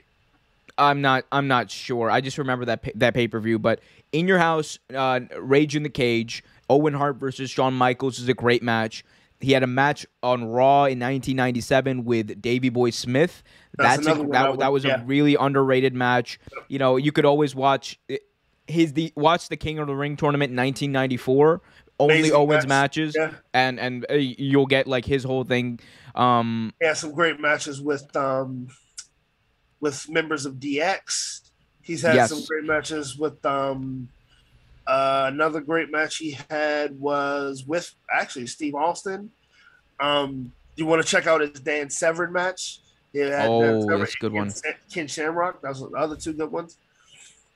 You could do all that. Check out. I mean, look, and even some of the best stuff that Owen did. Also, he did great matches, but he some of the best stuff he did was also just promos and the feud that he had with Brett in 1994 into 95. Oh my, one of the best Those things. promos were amazing. And I always thought he was better at promos. Oh my God! Except for the moment where he's just like, "Yeah, Brett, I kicked your leg out of your leg." Owen, come on now. Owen, you can do better. What the hell, Owen? What's going on? No. I mean, there's a bunch of them. But yeah, cage match. This is the last one I'll say. Cage match with Bret Hart and Owen Hart at SummerSlam '94. It was right after their Mania match.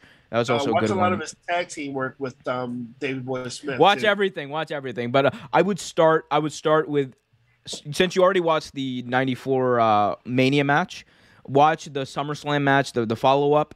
It's a cage match, and then go to the Shawn Michaels match at In Your House, Rage in a Cage, and then kind of snowball from there. Go lose yourself. Do they still have his matches on Peacock? Because I couldn't find his matches on WWE, the channel. They're there. Yeah, they were always there. Yeah, they're always there. The only thing that's not is his appearance they cut the entire Over the Edge pay-per-view from the Peacock. Yeah, they definitely should. Yeah, and so that's a thing. But Owen Hart, man, the King of Hearts, finally getting honored. We love it. Yeah, I enjoy this. This actually, I text when I found out about it. I texted you right away. I was like, "Oh, this is awesome." Yeah, this is awesome. Legitimately, though. This is awesome. Anyway, let's keep it going. Do we have anything else? Oh yeah, we definitely have something else. We'll save that for last. We'll do one more big segment here as I pull up my handy dandy graphics. In the meantime, be sure to hit that like button, subscribe, hit that notification bell so you get notified whenever a new video is released. We fight on Friday nights. Michael. AEW versus WWE. My new favorite thing to talk about because everyone on the internet loves to talk about it. So, AEW is going to be running Grand Slam in New York. WWE just ran in Madison Square Garden, and it looks like there's a little bit of a contention between these two in the New York market. So, both AEW and WWE are going to be running the brand new UBS Arena in Belmont, New York. That's in Long Island. It's a brand new arena, about like anywhere between 10,000 to I believe 18,000 seats. So it's got a considerable amount of seats. Right now, I have an update as far as ticket sales for both of these events. WWE is running before AEW, right? They are running the UBS Arena in Belmont, Texas, in Belmont, at Belmont Park in Long Island on November 29th. So they're running on November 29th. AEW is running on December 8th. So these are within like basically a week and a half of each other. Two big wrestling shows. They're running Raw there on November 29th.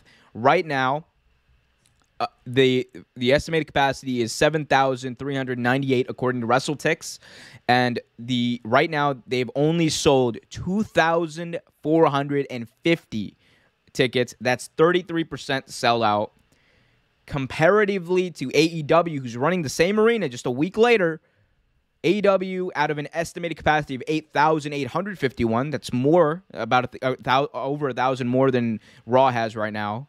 They've sold 6,167 tickets. So 70% of their tickets are sold out for that show. They're probably going to open up some more seats later because this is like 3 months in advance. So they're definitely going to open up more seats. They're going to sell out fairly soon. So think about that. Right now, same arena, within a week of each other, AEW has sold out 70% of the tickets while having more seats available than Raw has. And Raw's only sold 2,450 tickets, according to WrestleTix. Trevor, what do you take away from this? What's the big takeaway from this this apparent big win for AEW in the New York market? AEW is the hotter ticket right now. I mean, it's the hotter product. You know, it's what people want to see. It makes sense, right? Like, I mean, they're doing everything right. I mean, they're doing a lot wrong too. Don't get me wrong. We're not just jumping on the hype train for AEW. We talk about the wrong things they do as well. But they're doing a lot right at the moment.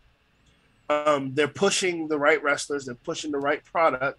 They're marketing to the right demographic. They're doing everything right.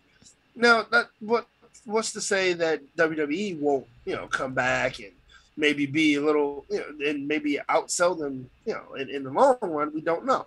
But right now, AEW is a hotter ticket. They're doing the right things. Of course, they're gonna sell out before WWE because they're the new kid on the block. Yeah. I think this is a big deal for AEW, more so than WWE. WWE ticket sales have been kind of stagnant like this. They're gonna do something. They're gonna get Brock Lesnar on the show or whatever. They'll hot shot something and put something together.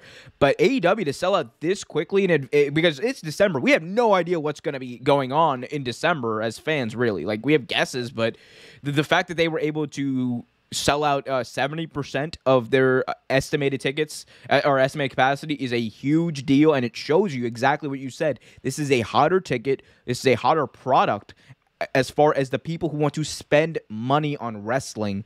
And man, like AEW is they're already running Chicago again, and they announced for the Wintrust Arena, and they're already sold out now within like about a week and a half of announcing it. So they are just hot in all of the places that you would think WWE would be, but they basically taken over Chicago at this point. They are making a huge foothold, and this proves it in the New York market. And I think that the longer this goes on, we might see more of this because people know that Raw is going to be a flat product, and maybe people just don't want to go to those shows, and they're not willing to spend that money this much in advance until they see what they're offered, as opposed to AEW where they're just like, oh, that's going to be a great show. Oh, Dynamite's coming? It's like seeing the Rolling Stones come to town. Like, let's go. Right, But it's going to be fun to watch what happens. Because like I said, again, we don't know what's happening. You should put that on a shirt. It's going to be fun to watch, Michael. I'm going to put that on a shirt for you. You just love to say that, don't you? Okay, fair enough. Related to this, ABB in the chat says, I can definitely see this Long Island show in December ending up being this year's Winter is Coming show. By the way, WrestleTix has been such a great account to follow. Yes, go follow them at WrestleTix on Twitter, patreon.com/WrestleTix. They do a wonderful job over there at providing ticket information for wrestling, and amazing job at making everyone on the internet angry. I Pretty love it much. though. I That's love what it they though. do. So big ups to WrestleTix for that. Yeah. So Ryan also says, "Hi, bro. Have you played the new Madden? I have not played the new Madden, Ryan, and I don't know what the franchise mode is, but I'm assuming it's going to be the same thing as it was the past 15 years. Pretty much. It's the same thing. Who are the Broncos playing this week? I believe the Chiefs. But yeah, this is a big deal for AEW. I love how I just made that transition from wrestling to NFL to wrestling again. But yeah, it's going to be a big deal for AEW. Big deal. Fun to watch. Yep. Hashtag trade Ben Simmons. If you guys want to hear more about the trade for Ben Simmons, you guys should totally check out Real Take Sports Talk tomorrow night right here on the YouTube channel. We're going to be talking about Ben Simmons, talking about the NFL, talking about the latest news from the wonderful world of sports. So check that out. Hit that like button, subscribe, and hit that notification bell so you get notified whenever that live stream happens. It's going to happen tomorrow night, probably 6 p.m. around then. Just so I can get in time to watch AEW Grand Slam. Of course. So yeah, absolutely. So yeah. Anyway, let's move on and talk about our final topic for today, and that is Dark Side of the Ring, which made its return to Vice this past week, and boy, did it return. So. Yeah. Dark Side of the Ring returned with an episode chronicling the events that took place on the infamous plane ride from hell in 2002. It's an event that many people kind of look back on as one of those wild party stories from when the boys were boys and all that kind of stuff. And this, a lot of people, I think, going into this, Trevor, went into this, thinking this is going to be a very similar episode to or at least I thought it was going to be similar to the Collision in Korea episode, where it's just going to be like a story about this one event that was really weird and crazy, but it's going to be mostly, I thought it was going to be funny. I'm not going to lie to you. Because this is also something that I didn't know too much about, honestly. This is one of those things I never really took interest in outside of like, oh, it's a funny story or whatever, but because that's all you're told about. That was the whole narrative behind it before this documentary. So I didn't really know much about what happened, but man, oh man. If you watch this, if you went into this expecting something lighthearted and a crazy party story, it was not that. This was one of the most consequential, I think, documentaries in pro wrestling history, and it's going to go down as such. There's so much to talk about here, Trevor. We'll get into all the main parts of this, but what's your takeaways from this documentary?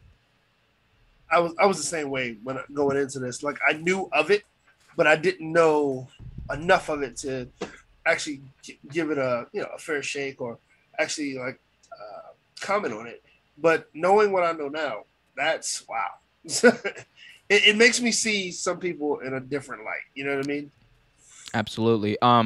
So the reason why this became such a thing and people are talking about it so much are because of some of the actions of the people on the plane and the allegations of sexual assault from one of the airline stewardesses on the plane, one of the flight attendants rather on the plane. Her name is Heidi Doyle, and this was so interesting. And this is the different perspective that Dark Side of the Ring provides, because it's not only wrestling. It portrayed this entire thing from the perspective of you're a flight attendant there. You're someone who's outside of the world of wrestling, and Heidi Doyle's entire journey, her entire experience on there is something completely different than what fans are told about this story, because we're told it was a lighthearted, fun trip, that things got wild on a plane, people's hair got cut. Yeah, that happened, but Heidi Doyle chronicles several different incidents, most notably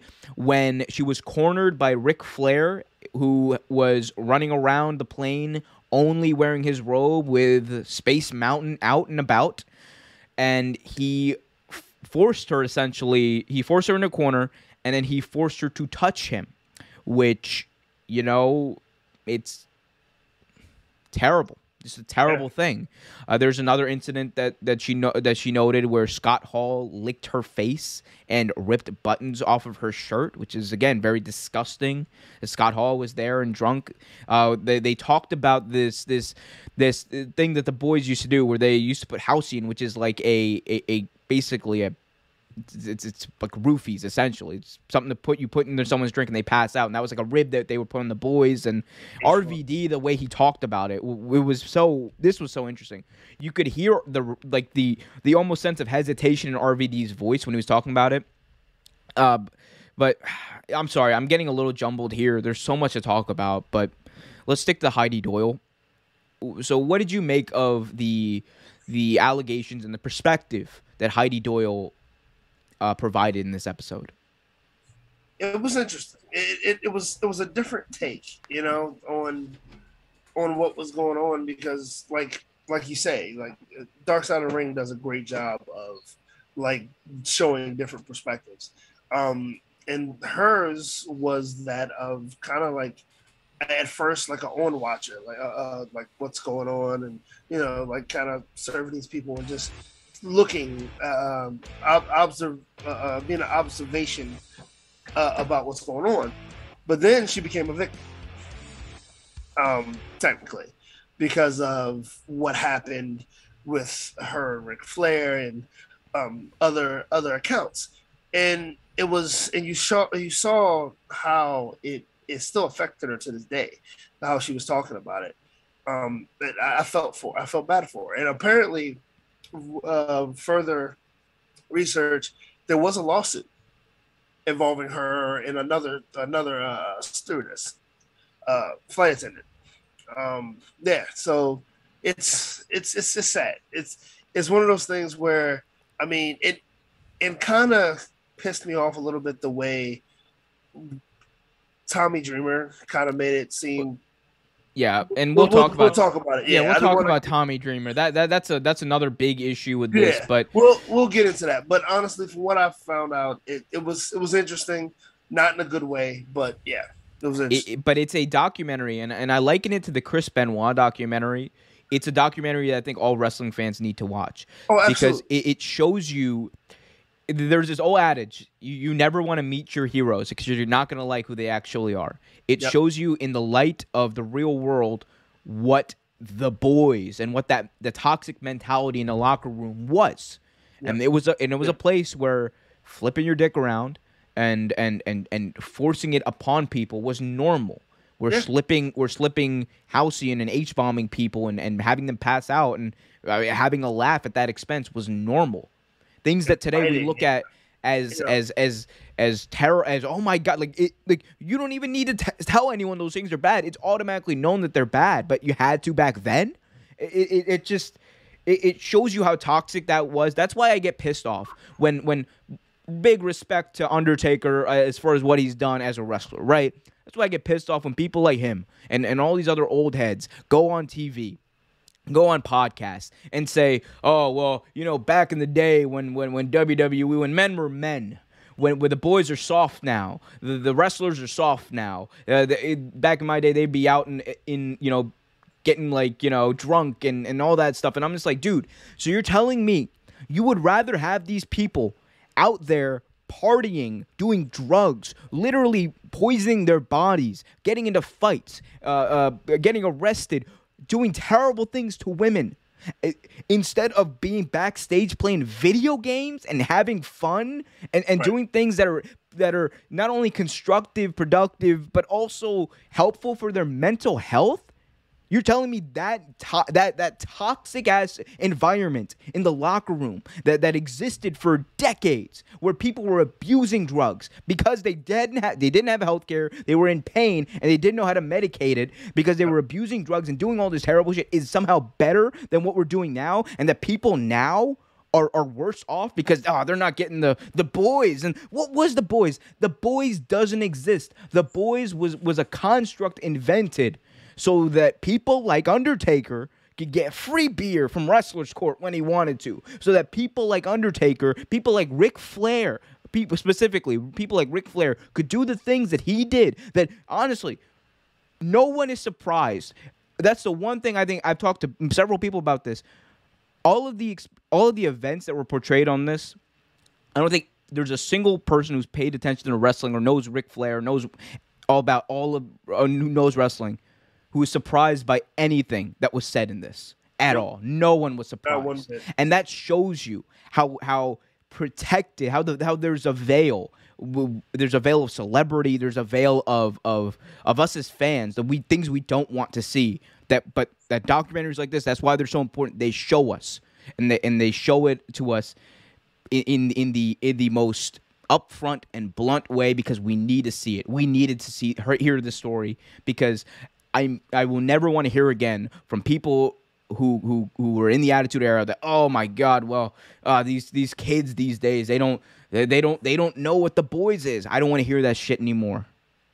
Unfortunately, you're gonna keep hearing it, because there are people that celebrate toxic behavior, that make toxic behavior a thing. And with the whole quote unquote boys bullshit, that toxic behavior was a way of them coping with the pain, like you said, and a way of them letting their hair down. Also abusing their power. Yeah, exactly. Abusing their power. Like, when in hindsight and in actuality, it was a bunch of bullshit. That, like you said, they were just bullies that were rich and that were abusing their power. Yeah. And that's it in a nutshell. Yeah. And you know, we'll get to Ric Flair and the kind of the fallout from this, but the interesting thing to take away was also Jim Ross's role. Jim Ross was on here talking about how he never wanted to talk about this again. You could sense everyone who came up and talked about this, for one reason or another, other than Tommy Dreamer, really, there was a sense of shame when discussing this issue. Especially RVD, you could tell he was. I don't know whether it was regret or him like talking about this and just it was. You could sense that. You could sense it with JR. He just did not want to talk about this. But even Justin Credible was put off a bit by talking about it. And I forgot because I think it's because they know what happened was wrong. They know it was wrong. They know it was scummy, and they know what it's going to look like when it comes out. Because there's no sugarcoating it. We've been sugarcoating it for the past 20 years by ignoring the truth that Ric Flair, people saw it. Rob Van Dam even witnessed it. Forced a woman to touch his private parts, and that's reality. And like, look. I was talking about Jim Ross's role. The importance of Jim Ross's role here too is that he talked about how afterwards, and this kind of goes to the idea of protecting like these athletes, these abusers. He talked about how afterwards they fired Scott Hall because he was a drunk mess, right? And people thought he was legitimately dead. So they fired him. They fined Dustin Rhodes, who had his own very bad issues on the plane. And Ric Flair, when he was asked about Ric Flair, you know what he said, Trevor? He said, "What happened to Ric Flair?" It's like, nothing. It's like, why? Because he's a made man. And that's the truth that we all know. He's too big. When someone's too big to fail, when someone's too big and protected, nothing they do is going to bring them down. And this is about accountability, not only for people like Ric Flair, and not even for people in wrestling, but people in our society, powerful people, especially in our society, who've gotten away with this for too long, and we got to prove that it's not something that's going to be tolerated anymore. Yeah, it was, and you could see when he got on the Flair subject that he was not happy to talk about it, not even happy what happened with it. I feel bad for Jim Ross in a few certain situations, but especially this one, because you could really see that this is not something that he wanted to be part of, not something that he even wanted to do. It just, it was bad. He felt bad for it too. Well, I feel the most bad for the flight attendants, all of them, including Heidi and Doyle, who was on there. But I mean, for Jim Ross, what I will say is, if this was only on JR, I understand JR not having control of that locker room, even though that's his job.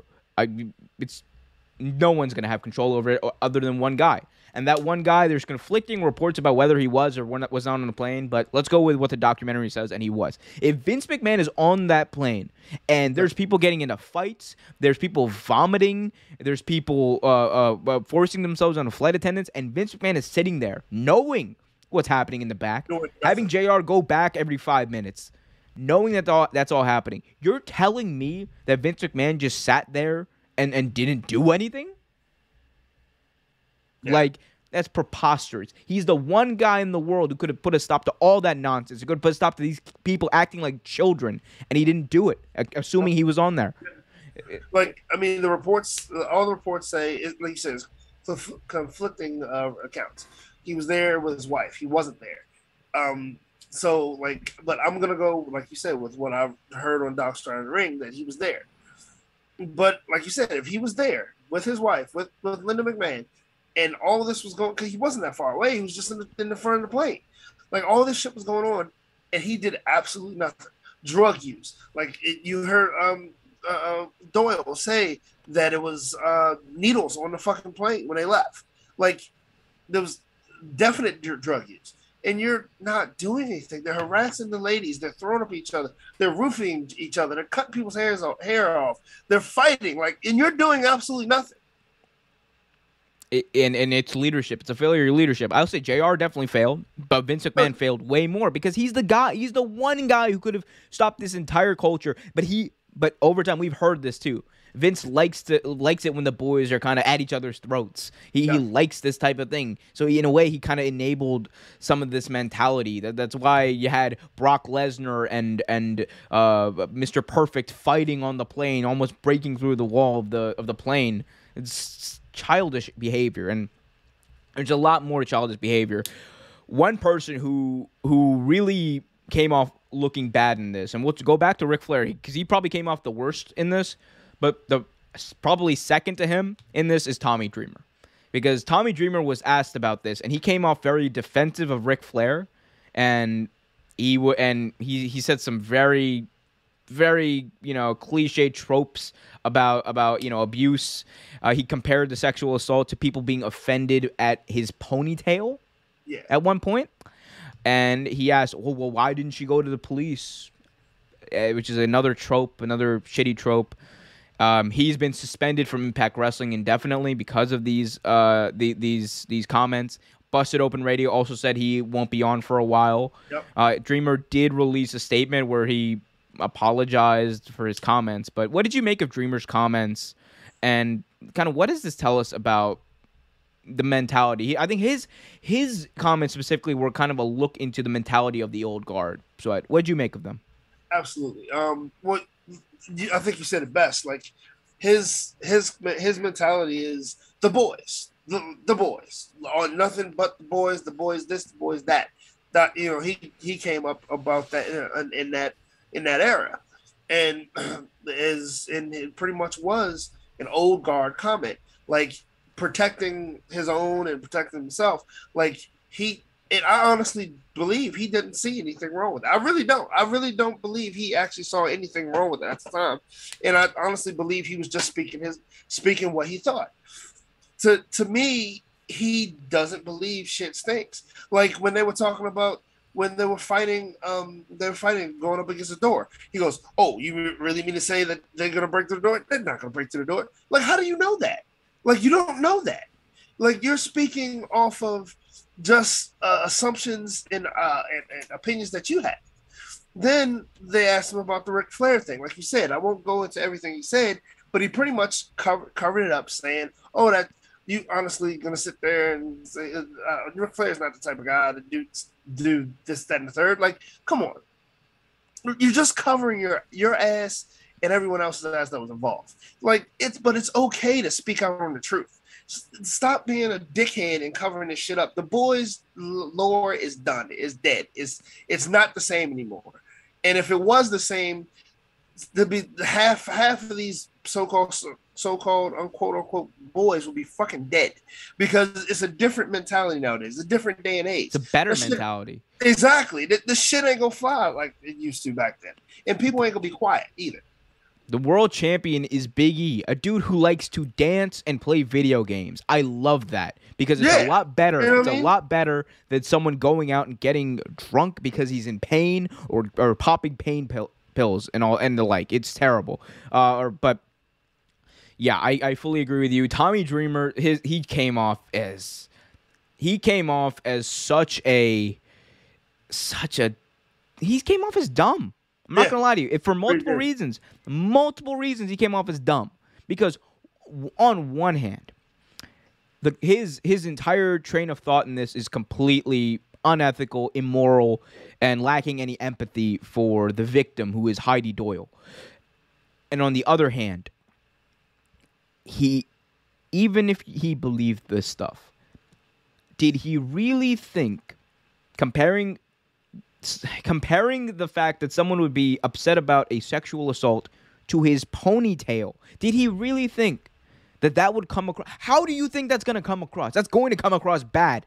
Even if you don't believe in these snowflake millennials, if you're one of those people, you know the response you're going to get. Why would you say it regardless? It's dumb on multiple different counts, and it shows you how little he really thinks about things before he says it. I lost a lot of respect, I'm not going to lie. I lost respect for Ric Flair. I lost respect for Brock Lesnar. I lost respect for WWE as a company. I lost a lot of respect, too, for Tommy Dreamer, because he came across as someone who doesn't see the problem here. And if you don't see the problem, you are enabling the problem. Because what did he do? He came out and he defended Ric Flair on the show that was supposed to really shine a light on what he is. And in doing so, he shined a light on why the business is better now than it was 20 years ago. You know, somebody who kind of stepped up is one Dustin Reynolds, because he's the one. No, he also did some things on that plane that weren't in the documentary. That were. Oh yeah. You're absolutely right. Yeah, right. But he also pulled Ric Flair away from the woman too. Pulled the woman away from Ric Flair. But other than that, like, he did some questionable things. Yeah, it's just terrible. The other thing that we learned out of this was that Ric Flair, after this, he kind of got some fallout from this. His car show commercial that he was in, that got pulled. The AEW, like, he was supposed to be doing a run with AEW. That's what a lot of people assumed. He was going to be Andrade's manager. He was going to come in and do that. That's not going to happen now, I promise you. Tony Khan's, that is nuclear heat with Tony Khan. It should be nuclear heat with everybody, but I could totally see him coming back to WWE or something in a few years. Like, and it's a sad thing to say, but that's just how things work. Because it just seems like, oh, well, time heals all wounds. And I'm like one of these people who is like big on forgiveness. And I think time heals a lot of wounds, right? And thinking and learning from your mistakes heals a lot of wounds. This ain't one of those things, I think, though. This is not one of those things you just, take some time off and you'll be good. No. This is something bigger with Ric Flair. Because we know that this happened. The fact that there are multiple cartoon skits about him exposing himself to flight attendants that are from apparently things other than, there's another one that has nothing to do with the plane ride from hell. There's another one. So he's done this multiple times, and who knows to how many people he's done this outside of being on a plane. It's a pattern of behavior, and this is what happens when you give powerful people and irresponsible people so much power. Ric Flair did release a statement. Every person that I've worked with, from my lawyer to my publicist to my wife, has said not to post a response, but I've never run from past behaviors before, and I'm not going to start now. I want to clarify a few things. About 4 years ago, I gave ESPN full access to my Life for a 30 for 30 special. They covered taxes, financial issues, adultery, divorces, the passing of my child, drinking, partying at length. Rory Kampf, who desperate to matter for another 15 minutes, did an interview this morning. When Rory's lips are moving, he's typically lying, but one part of what he said was God's honest truth. He said, quote, "I'd never heard that he had forced someone to touch his genital," said Kampf. everything with Ric Flair that was construed as a negative, I tried to address in a 30 for 30. His drinking, his philandering, his adultery, his money problems. There's quite a bit, but never, at least in the people that I spoke to, no one ever brought up that he would force himself on somebody. Ric Flair goes on to say, I allowed my personal life and the lives of my wife and children to be turned upside down for one reason. Whether it's good or bad, even really bad, the truth has to matter, even in wrestling. My issues have been well documented in my 40-plus year career. The impact of drinking too much, which nearly killed me 5 years ago, has been told time after time. The reason Rory, or anyone else for that matter, never heard these stories of me forcing myself on anyone is simple. It never happened. So he denied that it ever happened, and he also talked about his problems with drinking. But again, this is not something that I think is really too debatable. Yeah. Because considering RVD witnessed it, Dustin Rhodes apparently also witnessed it. It's something that totally happened. And the other thing is, I don't think that Ric Flair really understands maybe the perspective of someone like Heidi Doyle, who, remember, Heidi Doyle had a family. Yeah. She was on this trip to make some extra money for her child, for her daughter. And when she came back, the one thing on her mind wasn't her daughter. The one thing on her mind wasn't her family. It was, how do I explain what happened to my husband? And how do I deal with him telling me, well, what did you do to enable that? That's what she was thinking about. That's what she had to deal with. It wasn't just the physical moment of what happened. It's the emotional scarring, the emotional toll that takes on a person. And our society, even in wrestling, needs to start having conversations about this. That's why the speaking out movement is so important. That's why documentaries like this that shed the light of pro wrestling from the perspective of real people, because it's a work, man. It is a work. We love wrestling, but it's a work. It's not real. And we need to start really looking at the history of wrestling in a different way. Definitely. Trevor, anything else on this?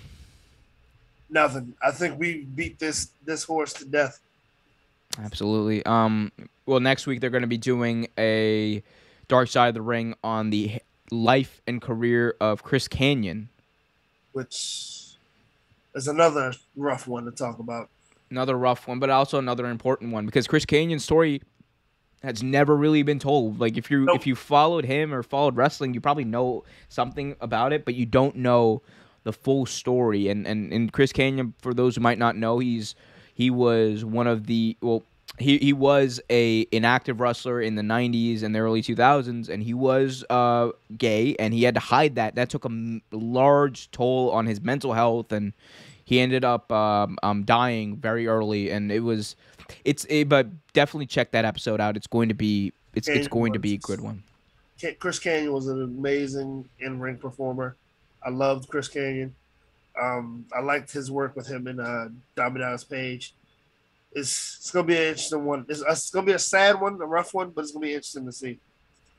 Yeah. Let's go to the chat real quick and finish these up. Guys, if you have any final questions, final takes, final questions, guys, please hit it up in the chat as we are about to end this show. And if you haven't already, please hit that like button, subscribe, and hit that notification bell so you get notified whenever a new video is released. All right. So let's go to the chat. Okay, so CC is defending this as, you guys, this is a wrestling chat. Just saying to all the people who are asking questions about the NFL and sports. Thank you, CC. ABB in the chat says, I'm so glad that I'm a fan at this current time in wrestling. Yes, there are still problems, especially speaking out last year, but nowhere near the majority like it was in the 90s. It was really, it was rough in the 90s, man. It was rough in the 90s, rough in the 80s. We don't even know what happened. Go watch the Fabulous Moolah documentary. The Fabulous Moolah 30 for 30. Did you finally watch that one? Which one? The Dark Side of the Ring with Fabulous Moolah. Oh, I've seen every Dark Side of the Ring. Okay, yeah. So because I remember one time you didn't remember it or say it, but yeah, that was wild. Yeah, and it shows.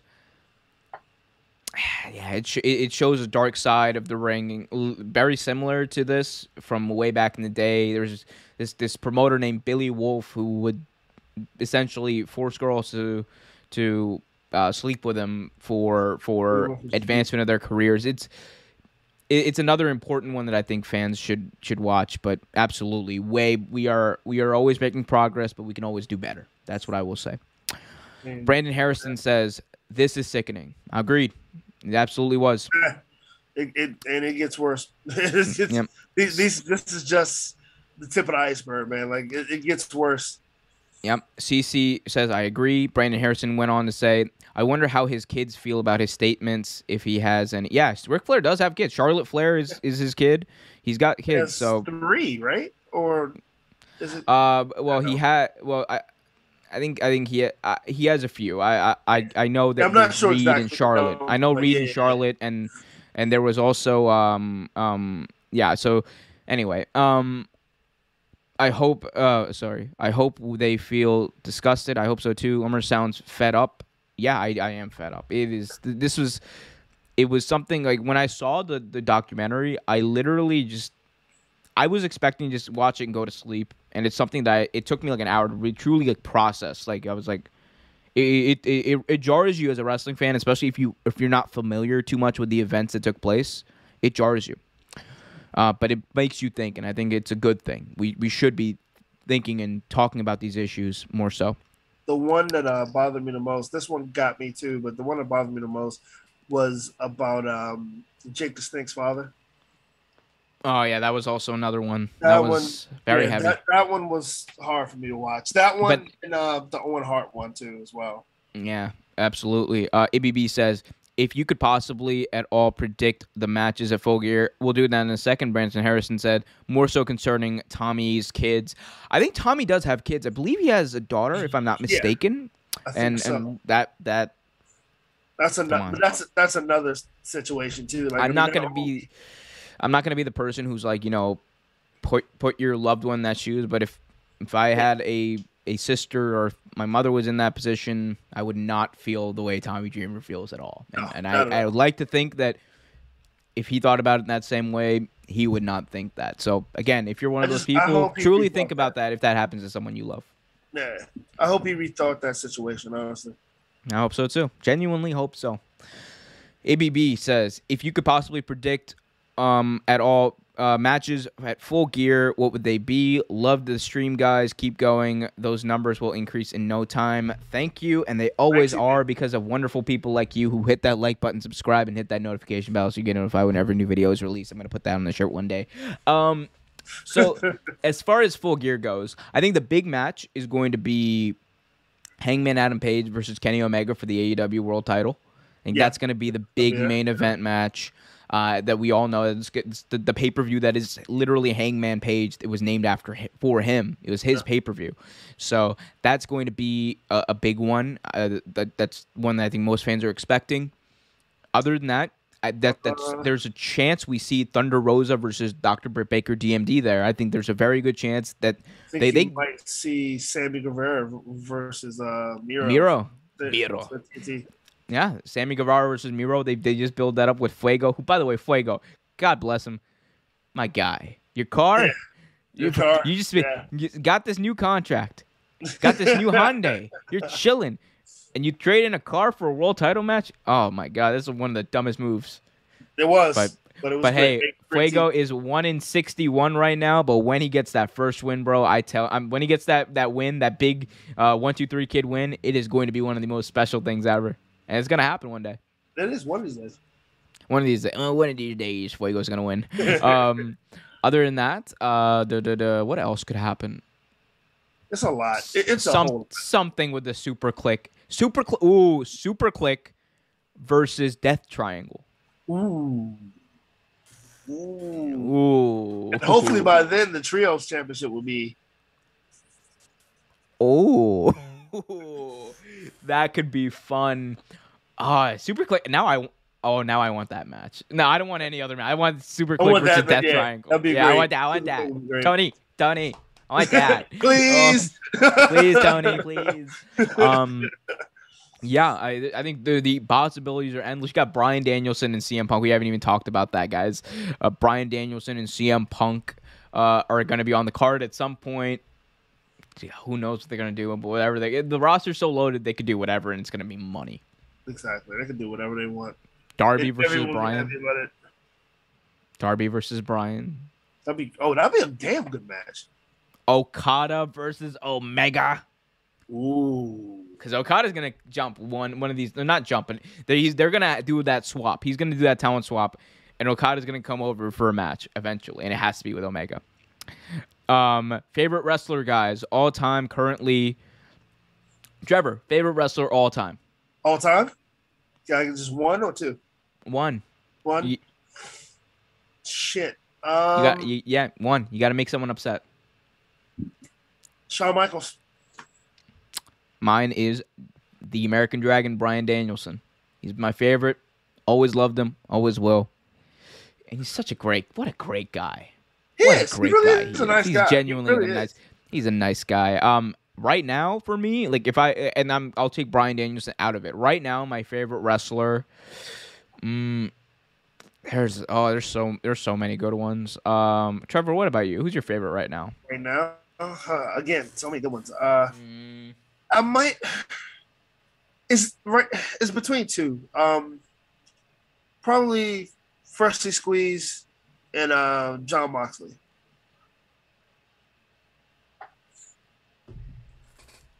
I think I'm gonna go with a little bit of an underdog. An underdog, the big dog. No, not the big dog. But no, for me, I think Darby Allin's my favorite right now. Yeah, I said this before. I think Darby Allin has this interesting aura about him. He's genuinely cool, like in a way that similar to Jeff Hardy back in the day. You just look like, and it's just the way he carries himself, the fact that he doesn't care about what people think, and it's just his entire aura is just something cool and interesting, and it draws people to him. Yeah. If we're talking indie guys, though, Danhausen definitely. Danhausen is my favorite wrestler right now. Indie wise, anyway. He's decent. Yeah. He's no Bandito though. Yeah, Bandito. I thought you weren't Danhausen. Anyway, but yeah, no, this is fun. Trevor, any final takes? Keep the questions coming, guys. This was really fun. A lot of fun.